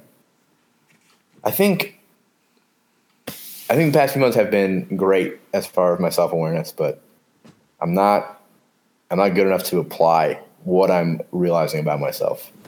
Right. I'm not there yet. And I'm fucking 30, man, and I still deal with the same thing. It's like, I see it. I see how angry I am, and I can even be angry and tell myself, you're being a fucking dipshit. And it still takes me an hour to just to get through it. And it's crazy. It's crazy. You don't want to project that onto your kids. You don't want them to deal with that the same way you do it. And you don't want your kids to make the same mistakes you make. That's what I'm afraid of. I'm afraid that I'll make the same mistakes my parents made. And I have no complaints. I was fortunate. My parents got divorced when I wasn't fortunate that they got divorced. I was fortunate at how they handled that around me and my brother. And my stepdad is an amazing man. Took on 2 kids at ages like 2 and 3. Yeah. That weren't his, and raised them as his own. I was fortunate enough to have 2 great fathers in my life, and where I think my dad had some shortcomings growing up. My stepdad was there and did everything that a father should do, and my mom did the same thing. She took the hand that she was dealt and put my brother and I in a wonderful situation to have a great stepfather. And, you know, they ended up having a kid together, and my sister, and I had a great childhood, you know, in spite of my parents getting divorced and dealing with that whole, hey, every other week I'm going to live with my dad and 2 weeks a year. And I didn't see my dad growing up as much as I wanted to, and part of that was me, and not because I didn't want to see him, but because you get to be 14, 15, 16, 17 years old in high school. And all of a sudden, you go into your dad, it takes a back seat to playing and hanging out with your friends. And I was fortunate enough to have a father that understood. And, you know, I'm closer to him now than I ever was growing up. And I think that has a lot to do with communication. But the point being is, I don't think my parents made mistakes raising me. I think that there were times where things could have been different. And I think some of my anger maybe stems from the way situations were handled as I was growing up. And I don't want those to be repeated. You don't want to continue that cycle. You want for your kids to have a better life than you have, and I think that's universal for any parent that's worth a shit. And it's crazy. It's just it's wild. Being a parent is amazing. And it's indescribable, and nobody ever tells you, and it's absolute bullshit, that you don't know vulnerability until you have a child and you realize that you've never loved anything like you could ever love a child, and you don't know love, and honestly you don't. And it sounds like, oh, you know, you got a kid, you think you're better than. No, you don't know unconditional true love until you have a child. And again, any parent that's worth their weight in shit will tell you the same thing. There's nothing like raising a child. Yeah. And there's no love greater than the love you have for your kids if you're worth the shit. Well, that's one of the issues I think that I try to deal with on it. It's just not being in control of everything is hard. And it's even harder when you're a parent, because there's the stakes are much higher. Yeah. I'm a natural born warrior / I don't like the word control freak. I don't need to be in control. I need to know what's going on. I'm a warrior who needs to know who needs to know what's going on, and that is right. The dang fucking combo, man. Right, and I think that's kind of what gravitated us towards each other very quickly, was that similarity. Not only do we have shared interests, but I think we operate on the same wavelength in that respect. And before we had kids, when it was just fucking us partying and drinking and oh god, the good old days, man. The good old days, man, is just watching college football and fucking off on a giant screen and drinking all the time. But I think there's that similarity, and I think that those are the qualities that I look for in a lot of people. Is just, you know, you make friends in a really weird way, and it's strange that, you know, you let a bunch of people. It's like you're throwing fucking noodles at the wall, right? Some of them are gonna stick, and some of them aren't. and that's kind of the process I think you go through when you either A, make acquaintances, or B, make friendships. Is like some of those noodles are Yeah. gonna stick and some of them aren't, and that's okay. And it's just you gravitate towards like-minded people, and it's it's Yeah. it's it's crazy. I like the noodle analogy. I mean, I'm gone for 7 years, and I don't think I'm ever going back. And Right. it's very clear to me, you know, it's very clear to me who I know, like who I could call on fucking Right. Saturday, 3:30 in the morning on a Saturday, either telling them that I'm fucking in a ditch in prison or that I just need to fucking like tell them something. Right. You're in a weird place and you don't necessarily want to get out of it. You just want somebody else to be aware Yeah. of that place that you're in. And you don't want them to fix it. You just want them to know. And it's difficult. It's difficult to be that vulnerable, but at the same time, I mean, if you don't do what Nick's doing, if you don't do what we're doing right now, you're going to end up either miserable and alone, or miserable and in a place you never wanted to be, or dead. Yeah. And and that's a sad world. And I think that the military exacerbates that.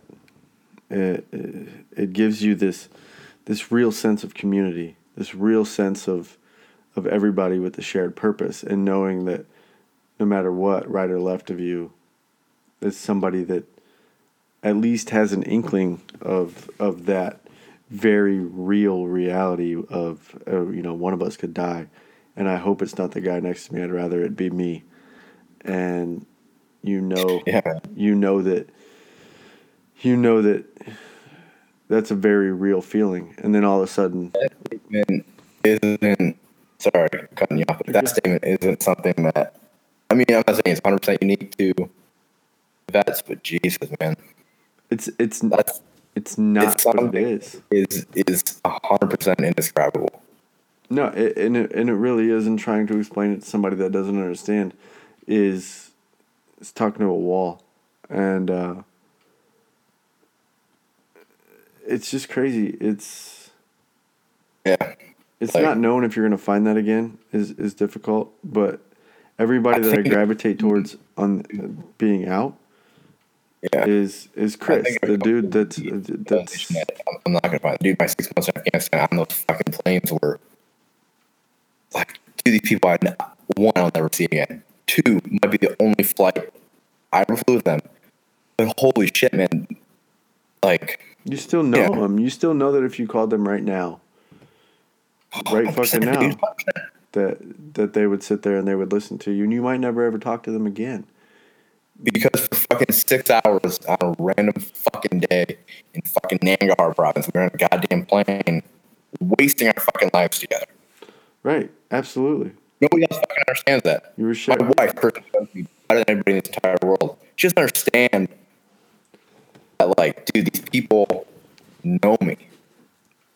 On a Even if it very real sense. You weren't just sitting up there talking about the weather, because the weather didn't mean shit. You didn't give a fuck about what the weather was. You were sitting up there and you were talking about your lives and what you were gonna do and what you did before, and how much right now fucking really blows, and it's 2 a.m. and everybody's sleeping, and you wanted nothing more than to reach back and tell your old lady what was going on, or take selfies, and but you couldn't.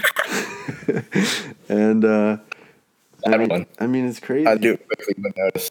No, of course I noticed, but man, it's cool. It's hard to explain to somebody what that is, but at the same time, you can see it. You can see it on people that you never met. You know, my buddy Drew, who I spoke about briefly earlier, a Marine vet, and I could just see today that he was just in a bad place, and he has been for a little while, but today he was wearing it, And he just wouldn't talk, and he wouldn't talk, and he wouldn't talk, and you can only ask so many times before you're being a douchebag. And finally, he just came up to me and he was like, "Dude, let's go. Let's just go do something." So we just sat and talked, and he was just. We played ping pong. That helps loosen up, but you could just tell he just wasn't. He wasn't in a good place, and he went to Iraq twice when Iraq was Iraq. I think in 2004 and 2006. For a year at a time, and he was a Marine Seaburn guy and just lost friends and kind of it. And now he's doing the same thing I'm doing. He's riding a desk and not wanting to be a part of anything that he's doing and doesn't know what he is a part of anymore. And I'm just trying to bring him into this fold. And, I invited him to come in and talk with us tonight or any time. And hopefully he does someday. Absolutely. He's just not one to share. And he was a super quiet guy, and I'm the type to never... positive or negative trait, I'll never let somebody sit and suffer alone. And so, the way we became friends is I just... Hey, man, what are you doing? How you doing? Blah, blah, blah. Then we'd start talking about him in the Marines, me in the Army, and just... Right. It's such a weird dynamic. Like, it is. Talk about, we're talking about like the VA earlier and whatever. Like, okay, we talked about them, but like, they technically provide all these resources, but like, you hear all these like success stories of like the organizations that are made just by vets because, they have all those like programs set up by like the government shit, but like the ones that I think are like doing something is just the fact that like, I don't know if they're like ignorant to the fact of it, but like, there's something that even if you did a 6-month deployment fucking pushing paper or a 18-month deployment fucking shitting in foxholes every fucking day, there's something that there's no way to transition that. Even if you come out scot-free, 100% scot-free mentally, there's nothing that is in place that's like, for you to deal with that. Even if you didn't realize it when you were in, like... It hits you like a ton of fucking bricks as soon as you get out. Yeah. Even if you didn't realize that you had this like fucking crazy camaraderie. I hate that word. I can't say it. But like... I can't spell it, so there you go. Yeah. As soon as it's not there, it fucking hits you. And some people don't realize it. For me, I was like, what the fuck is going on? I don't understand why I'm slightly off. Like, dude, I just got out of the Army. I'm fucking loving my life. Right. What? That's what you wanted, right? You wanted to be done. It was the fact that I couldn't fucking tell a dick joke to the guy next to me at 6:25 in the morning at fucking PT formation. Right. That's it. Right. That was the fucking thing. You just didn't have that. Just everybody was on the same page. And it didn't matter that you were struggling because you were struggling together. It didn't matter that it was 23 degrees and you were doing PT in shorts and a t-shirt at 6 a.m. because you were doing it with fucking 100 other people. And you all fucking hated it. But you had to play like, oh, I'm fucking motivated. I'm here to do it. No, man. Everybody's A, super sensitive, and B, nobody wants to fucking talk to anybody. Like I said 1,000 times, I work on a cattle ranch, and everybody is stuck in their own little pasture, and nobody fucking talks to the person sitting right next to them. So, man, it sucks. I can't go to the person that, sitting right next to me and being like, what the fuck is wrong with Toby, and why does his face look like that? He looks like a fucking idiot. You can't do that.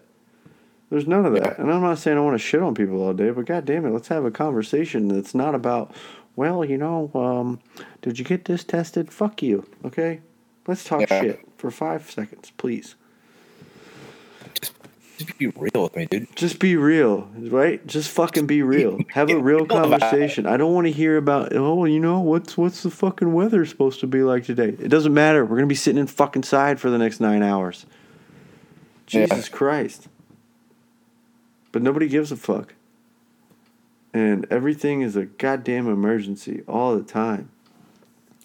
It's ridiculous. Everything is like, I gotta do this right now. I gotta send this email. Fuck you. It'll wait. Give me 5 minutes of your time. But Yeah. what do I know? I'm just some fucking software tester that sits around all day and listens to music and watches movies and podcasts and bullshit. It's not permanent. That's what I keep telling myself. I just got to find a way out. It'll come around. Savannah, GA, man. Got some friends down here who know what you've been through. Yeah. That's another thing, man. It's Yeah, what's best for my family. 3 people you know who have been deployed on that aircraft. I know. And I can talk to them just like I'm talking to you. And man, these 6 conversations that we've had have been better than 90% of conversations I've had with anybody else in the last 2.5 years. And it's amazing. But at the same time, you know, what's best for my family. And that is a factor. It's a huge factor. It's really the driving factor in everything that I do. And what's best for my family is being raised the way that I was raised. And what's best for my kids is being around that extended family. Unfortunately, my parents are nowhere close, and I hate every second of it. But we stay in contact as much as we can. We FaceTime, Skype every week, sometimes twice a week, just so my kids always know who their grandparents are. I just wish that they could be closer. Absolutely. And spend more time. But what's best for my kids is to be raised around family. And, you know, Brittany's family isn't 2 hours away. And, you know, my dad right now is off in Nebraska or wherever working pipelines and has been for 5 months. But, you know, my grandparents are here, and my aunts and uncles and her aunts and uncles and sister. And that's what's best for my kids is knowing that their family is not just inside these walls and that they have other people in their lives and cousins and, you know, all that shit. And as much as I'd love to live in Texas, and, you know, we almost moved to Oklahoma last year to take an instructor job, which would have been fantastic for me. It wouldn't have been great for my kids. Just knowing how you personally, it seems like you need to cope, man. Yeah, that would. I mean, maybe that's why I have at least a slight something. Like, you know, these kids I'm fucking teaching, man. I'm finally reaching that point in my life where, like, okay, I'm finally teaching fucking 20-year-olds shit that's gonna have fucking real life consequences in 2 weeks in the fucking Horn of Africa. Right. Yeah. I mean, there is a return for your investment, right? I don't have that return, and that's the bitch of it. If I do my job well, or if I do my job shitty, I mean, the product that we send out is still going to go out, and even if it is a problem, it's a minor problem, right? And I don't have that. When I was an instructor, when we stood up that schoolhouse at Fort Hood and we did all that, that was a purpose. That was a passion. I mean, it still is. If somebody asked me to fly right now and I could do it right here, I would do it for less money than I'm making right now, as long as I could get in the back of that fucking plane and do it all over again. And I envy the situation that you're in. But I know that's its own struggle. And I know that, you know, you are in Georgia and you are far away, and I empathize with being away from family, and as much as I know you love having a little bit of your own space, you're just as close with your family as I am. Yeah, man. Like, yeah, you were talking about you having a great childhood. Like, dude, my parents are like some of my best friends, Right. And they were like that, dude. By the time I was like 14, Right? my fucking parents are the bees and E's. Who calls their parents by their first name? You. Right? You're the only person I've ever met, and you're like fucking 20 years old. And they're awesome, man. But like, Yeah. god damn, if there's anything I could do just to like move back. I don't know. Maybe not. Maybe I wouldn't move back. I don't think I'd move back. Disregard that last statement. But part of you wants to, right? You know? Dude, part of me wants right? to leave. Part of me wants to move back to Texas. I get the Snapchats from when my parents are hanging out with my brother or my sister and the Right. kids on like a random Saturday in like May. Right. I'm just here, and I'm like, fuck, man. See, those are the things that, one, kids remember, and two, it's just, dude, those are the moments that fucking make your life. Right. You spend the majority of your time at work. I get it. But, man, Saturday afternoons hanging out with fucking family for no particular reason. Right. Just Like, there. she doesn't have that right now. I mean, she doesn't now. Like, she's up at my parents' house for a month. And that was one of the main reasons Cass decided to do it. Because she was like, you know what? She can hang out with her cousins every day. Every day. Yeah, man. That's what it's all about. You know, and it's not selfish to want more out of your life, and it's not selfish to want more out of your career. But I think big picture, forest through the tree situation is what's best for your kids in the long run. And I mean, obviously, it's not their parents being unhappy with what they do, but being close to family and having that relationship in whatever way that you can do it, whether it is through FaceTime or Skype or wherever. I think that is that's key. It's going to pay dividends in the long run. Yeah. It's a struggle. It's a struggle because they're young too, and you never really do. Like my wife and I, for the first time tonight, we didn't immediately like put the kids down and go to bed because, you know, I was going to be up for this, and we just laid there and talked, and it culminated into an argument, and that argument only happened because I let my pride get in the way of what she was actually saying, and I took offense to what she said when she really just meant it as a joke, and we talked about it. You know, things calmed down, and we were just like, I just told her, like, look, fuck, I'm being a bitch, or whatever the fuck I was being. And, Yeah. you know, I'm fortunate. I'm fortunate that I have someone in my life that I can confide in and that I can share my life with, because, man, I look at the struggles of people, especially, you know, people we even know that get married for the wrong reasons, and they're miserable in more ways than one. And then you throw kids in the mix, and how long do you need to suffer that misery? Yeah, that, I don't know, that's kind of, I mean, I don't know, like, I'm not that, but, like, part of me is definitely a pessimist about my current, like, relationship, and Tess is more of an optimist about it, and, you know, I'm not saying I'm, like, considering leaving her, but, like, definitely not where I think we should be. Right. It's always in my mind, like, Jesus, man. Right. I'm only 20. Like, It's a that struggle. was me. That was my decision. I understand it, but, like, man, oh man. It's a struggle, and it's a process, and marriage is a fickle bitch, and it's definitely a process. It's definitely not easy, and it's got to be two people willing to put aside ego. I mean, you have to take ego out of it, and if you don't, you end up where I was today, and just angry.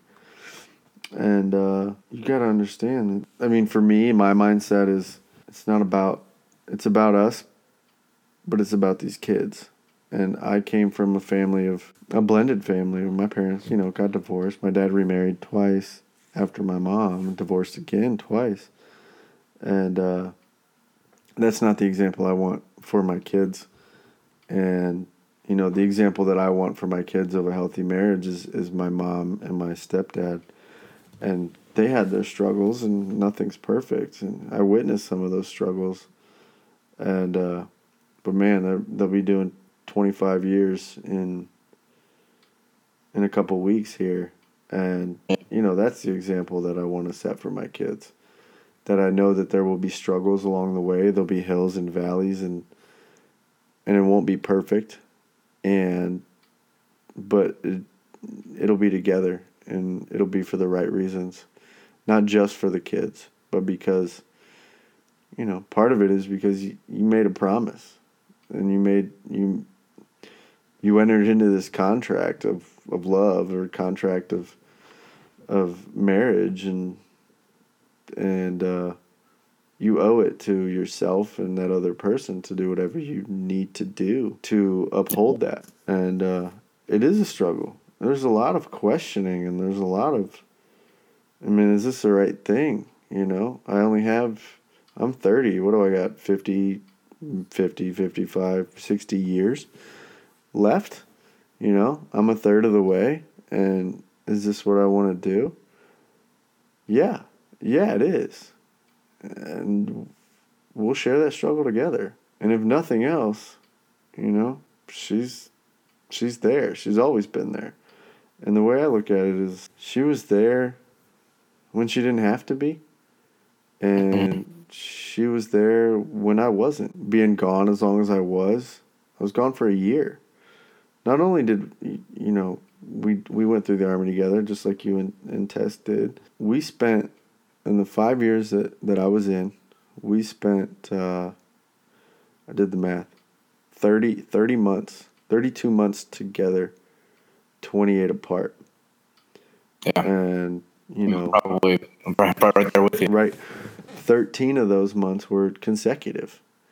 And she was there, and she went through it, and she was in a place. We were only in Texas for 2 months, and I left for 13. She didn't know anybody. She was in a house. She didn't know anybody. She was by herself for 13 months and got by and never complained, not one fucking time. And yeah, that's what it's all about, man. It's just. I thought the same thing, man. I mean, we got a little bit more time in Texas before I had to leave, and it wasn't as long. You know, I did the 3 at Beale and then the 6 or 7 in Afghanistan, but like, and then I got back. 6 months in Virginia, I did like 2 or 3 weeks fucking Canada, or you know, a week down in San Antonio. It's just like, dude, she's fucking living in Killeen, and like by herself. I didn't even say thank you. No. What? No, but crazy. It's that relationship where you know you would do the same. You would do the same for her, and you hope that you never have to. But she hoped that she never had to go through that, you know, and she did, and she came through it on the other side. Never a complaint, never a, well, you weren't here. You never get that, and there's something to be said about that. And I will forever be grateful for everything that she's done. And I mean, if nothing else, she has given me 2 kids I wouldn't trade the world 5 times over for. And I mean, that's an amazing thing. It's crazy. But there are days where I'm just like, would you leave me the fuck alone for 5 fucking seconds? You know, just today, like I was doing something, getting dinner ready or something. I ordered takeout, but it was like a salad, and I was splitting everything up, and she just kept asking me questions. I was like, are you purposely being fucking annoying to me right now? Just like that. She was like, no, I was just curious. I'm like, well, god damn it. I've been there. I just want to be watching a fucking television show. I'll stand up till like, there's only 2 places I can go. It's like 9:30 on Wednesday, right? Either to bed, which I wouldn't do, or the bathroom. I'll get up. What are you doing? Like, dude, I'm fucking taking a piss. Just stop it. Yeah. But like, why should I be mad at that? Apparently, she likes me so much. She's got to know what the fuck I'm doing. She wants you to be around all the time. That's how fucking Brittany is, man. It's always like, what are you doing, bro? Like, stop asking me all these goddamn questions. Yeah. But yeah, when you boil it down, she's just curious because she really, really likes you. And after, we've been together 8 years now, married for 6. After all that time, she still wants to know what I'm doing. Not because she wants to keep track of me, but she genuinely is interested in what I'm doing. Yeah. It's crazy. But Every day, man. It's a struggle. Every day is a compromise. You put your own self aside for the greater good, and that is your family. And you try to put her needs in front of your own. And some days it works out that way, and some days it doesn't. And you kind of get through it. And it's this little tug of war. It's this little game you're playing, and you never win and you never lose, but occasionally there's a draw. Yeah. It's fun. Some days it's not. Most days it is. As long as the good outweighs the bad. That's how I look at it. But there are no bad days. I don't have bad days. Just some are better than others, I think. In my marriage. I got bad days everywhere else. Yeah, right. Fuck it. Yeah, man. Dude. Hold on. I'm going to check something. I'm going to have tax come down next weekend, man. You guys busy? Next weekend we'll be at going to some water park thing on Saturday for like 8 hours. Something for Brittany's work. But how many weekends does she have left? Just one, really, I think. Really? I mean, and the next one. Well, I don't. Like, we literally have nothing going on tomorrow. We're trying to figure out what we're going to do, actually. Maybe she should drive down tomorrow. Fucking suck up. It's so far for her, though. I mean, I feel bad. Dude, she's drove down to fucking Harrisburg last weekend. She's fine. Really? Yeah, she's fine. Dude, fucking, 3.5 hours? That's nothing. Yeah, it's about that to here. It's about 3 hours here. Yeah. I mean, no. Yeah. I'll say 3.5 hours to you. Harrisburg, like 6 hours. Oh, yeah, that's nothing then, man. Yeah. Shit. Well, I'm open to it. I don't give a fuck, man. I would love to see that kid of yours. Yeah. I'll talk to her tomorrow. She's already, like, whatever, but she's already sleeping, but. Right. Well, if she's, whatever. I don't give a fuck. If she wants to come down, that'd be great. I would love to see her. I'd love to see June. And, Yeah, that's something else. She's probably very different from what you remember. You think so? I mean, she's still fucking bad shit, but I don't know. I think she's maybe a little softer now. Yeah. She's still very critical of people for some unknown reason, but you know, It's hard to beat that out of somebody, you know? yeah, right. It's a tough one to shake. But you guys are doing all right, though? Yeah, man, sure. Don't do that. What? You just said you often just, yeah, man, sure, everything's fine. Yeah, I mean, like I was saying earlier, like I always think that maybe we could be doing better, and she doesn't really see it that way, and I'm like, well. Have you talked to her about it? Like, really talked to her about it?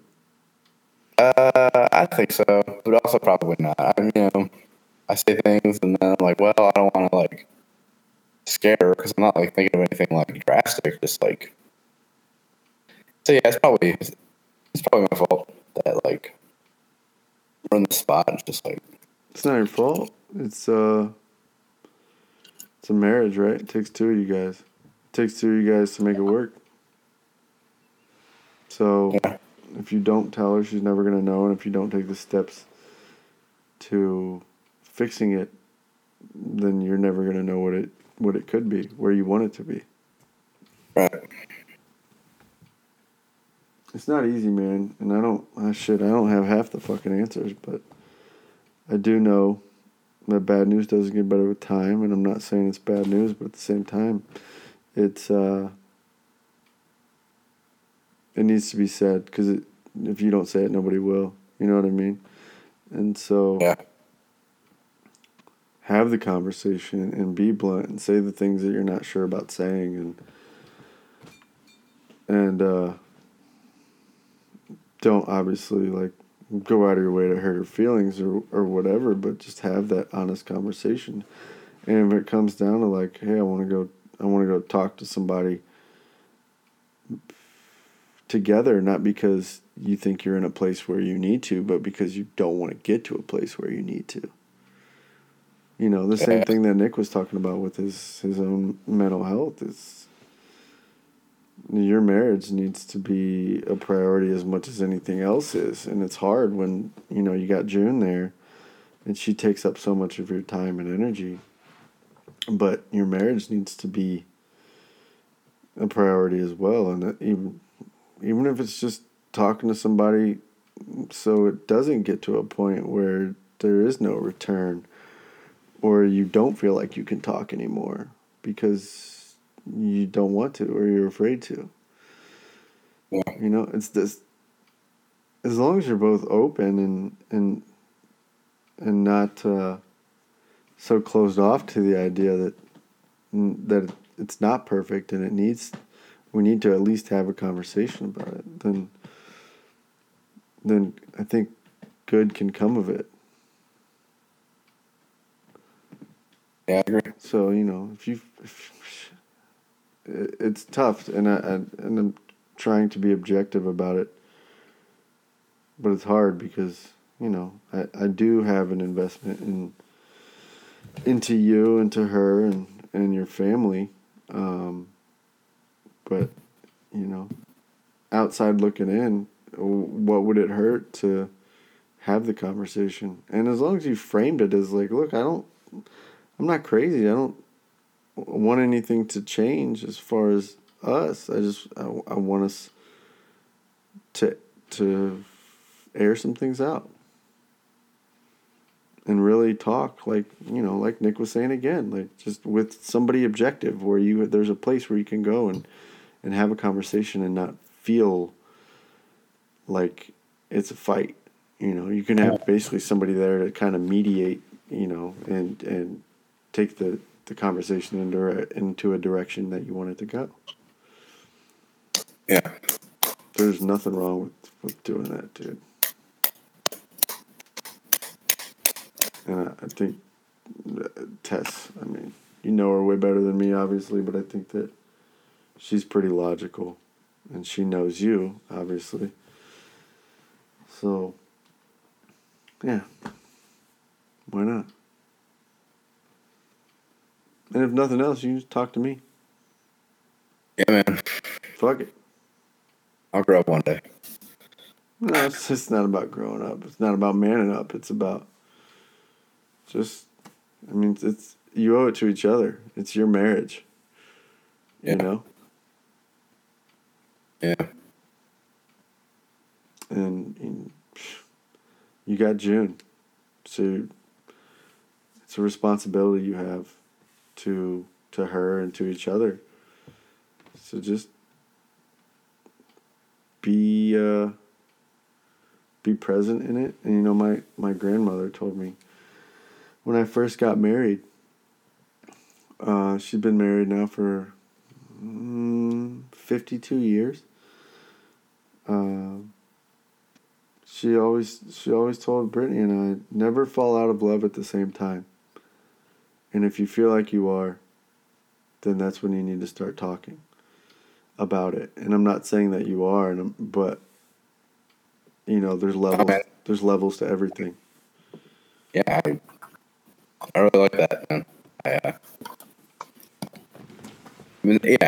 I've been struggling with that, I think, a little bit more. And that makes me feel fucking super shitty. Right, because you don't know why. Yeah. Or if you do know why, you don't want it to be the reason. You know what I mean? So, it's not,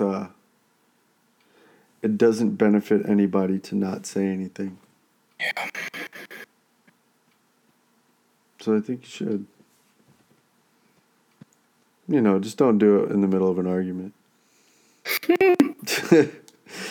have a little forethought there. Go like, maybe this isn't the best time to talk about that. But I don't know. I don't have all the answers, but I got a couple of ears and I can listen. That's what you're going to ask, right? Yeah, man. Just let me know. I got to get to bed because I got to get up at 5. There you go. But we'll carry this on next time. I'm always here, man. I know, brother. If you need anything, just let me know. All right? And if you're struggling with something, even if it's what you're going to pick for your fantasy draft tomorrow, don't bug me with that shit. But, you know. What, I'm ready. I'm ready. So ready. So fucking fucking ready. Sleep. Fucking go. You fucking nerd. All right, man. Well, hey, stay in touch. Hit me up this weekend. We'll figure this shit out. And if I hear anything from old dude about getting this stuff out there in the world, I'll let you know. I mean. All right, brother. You take it easy. Yeah. Peace.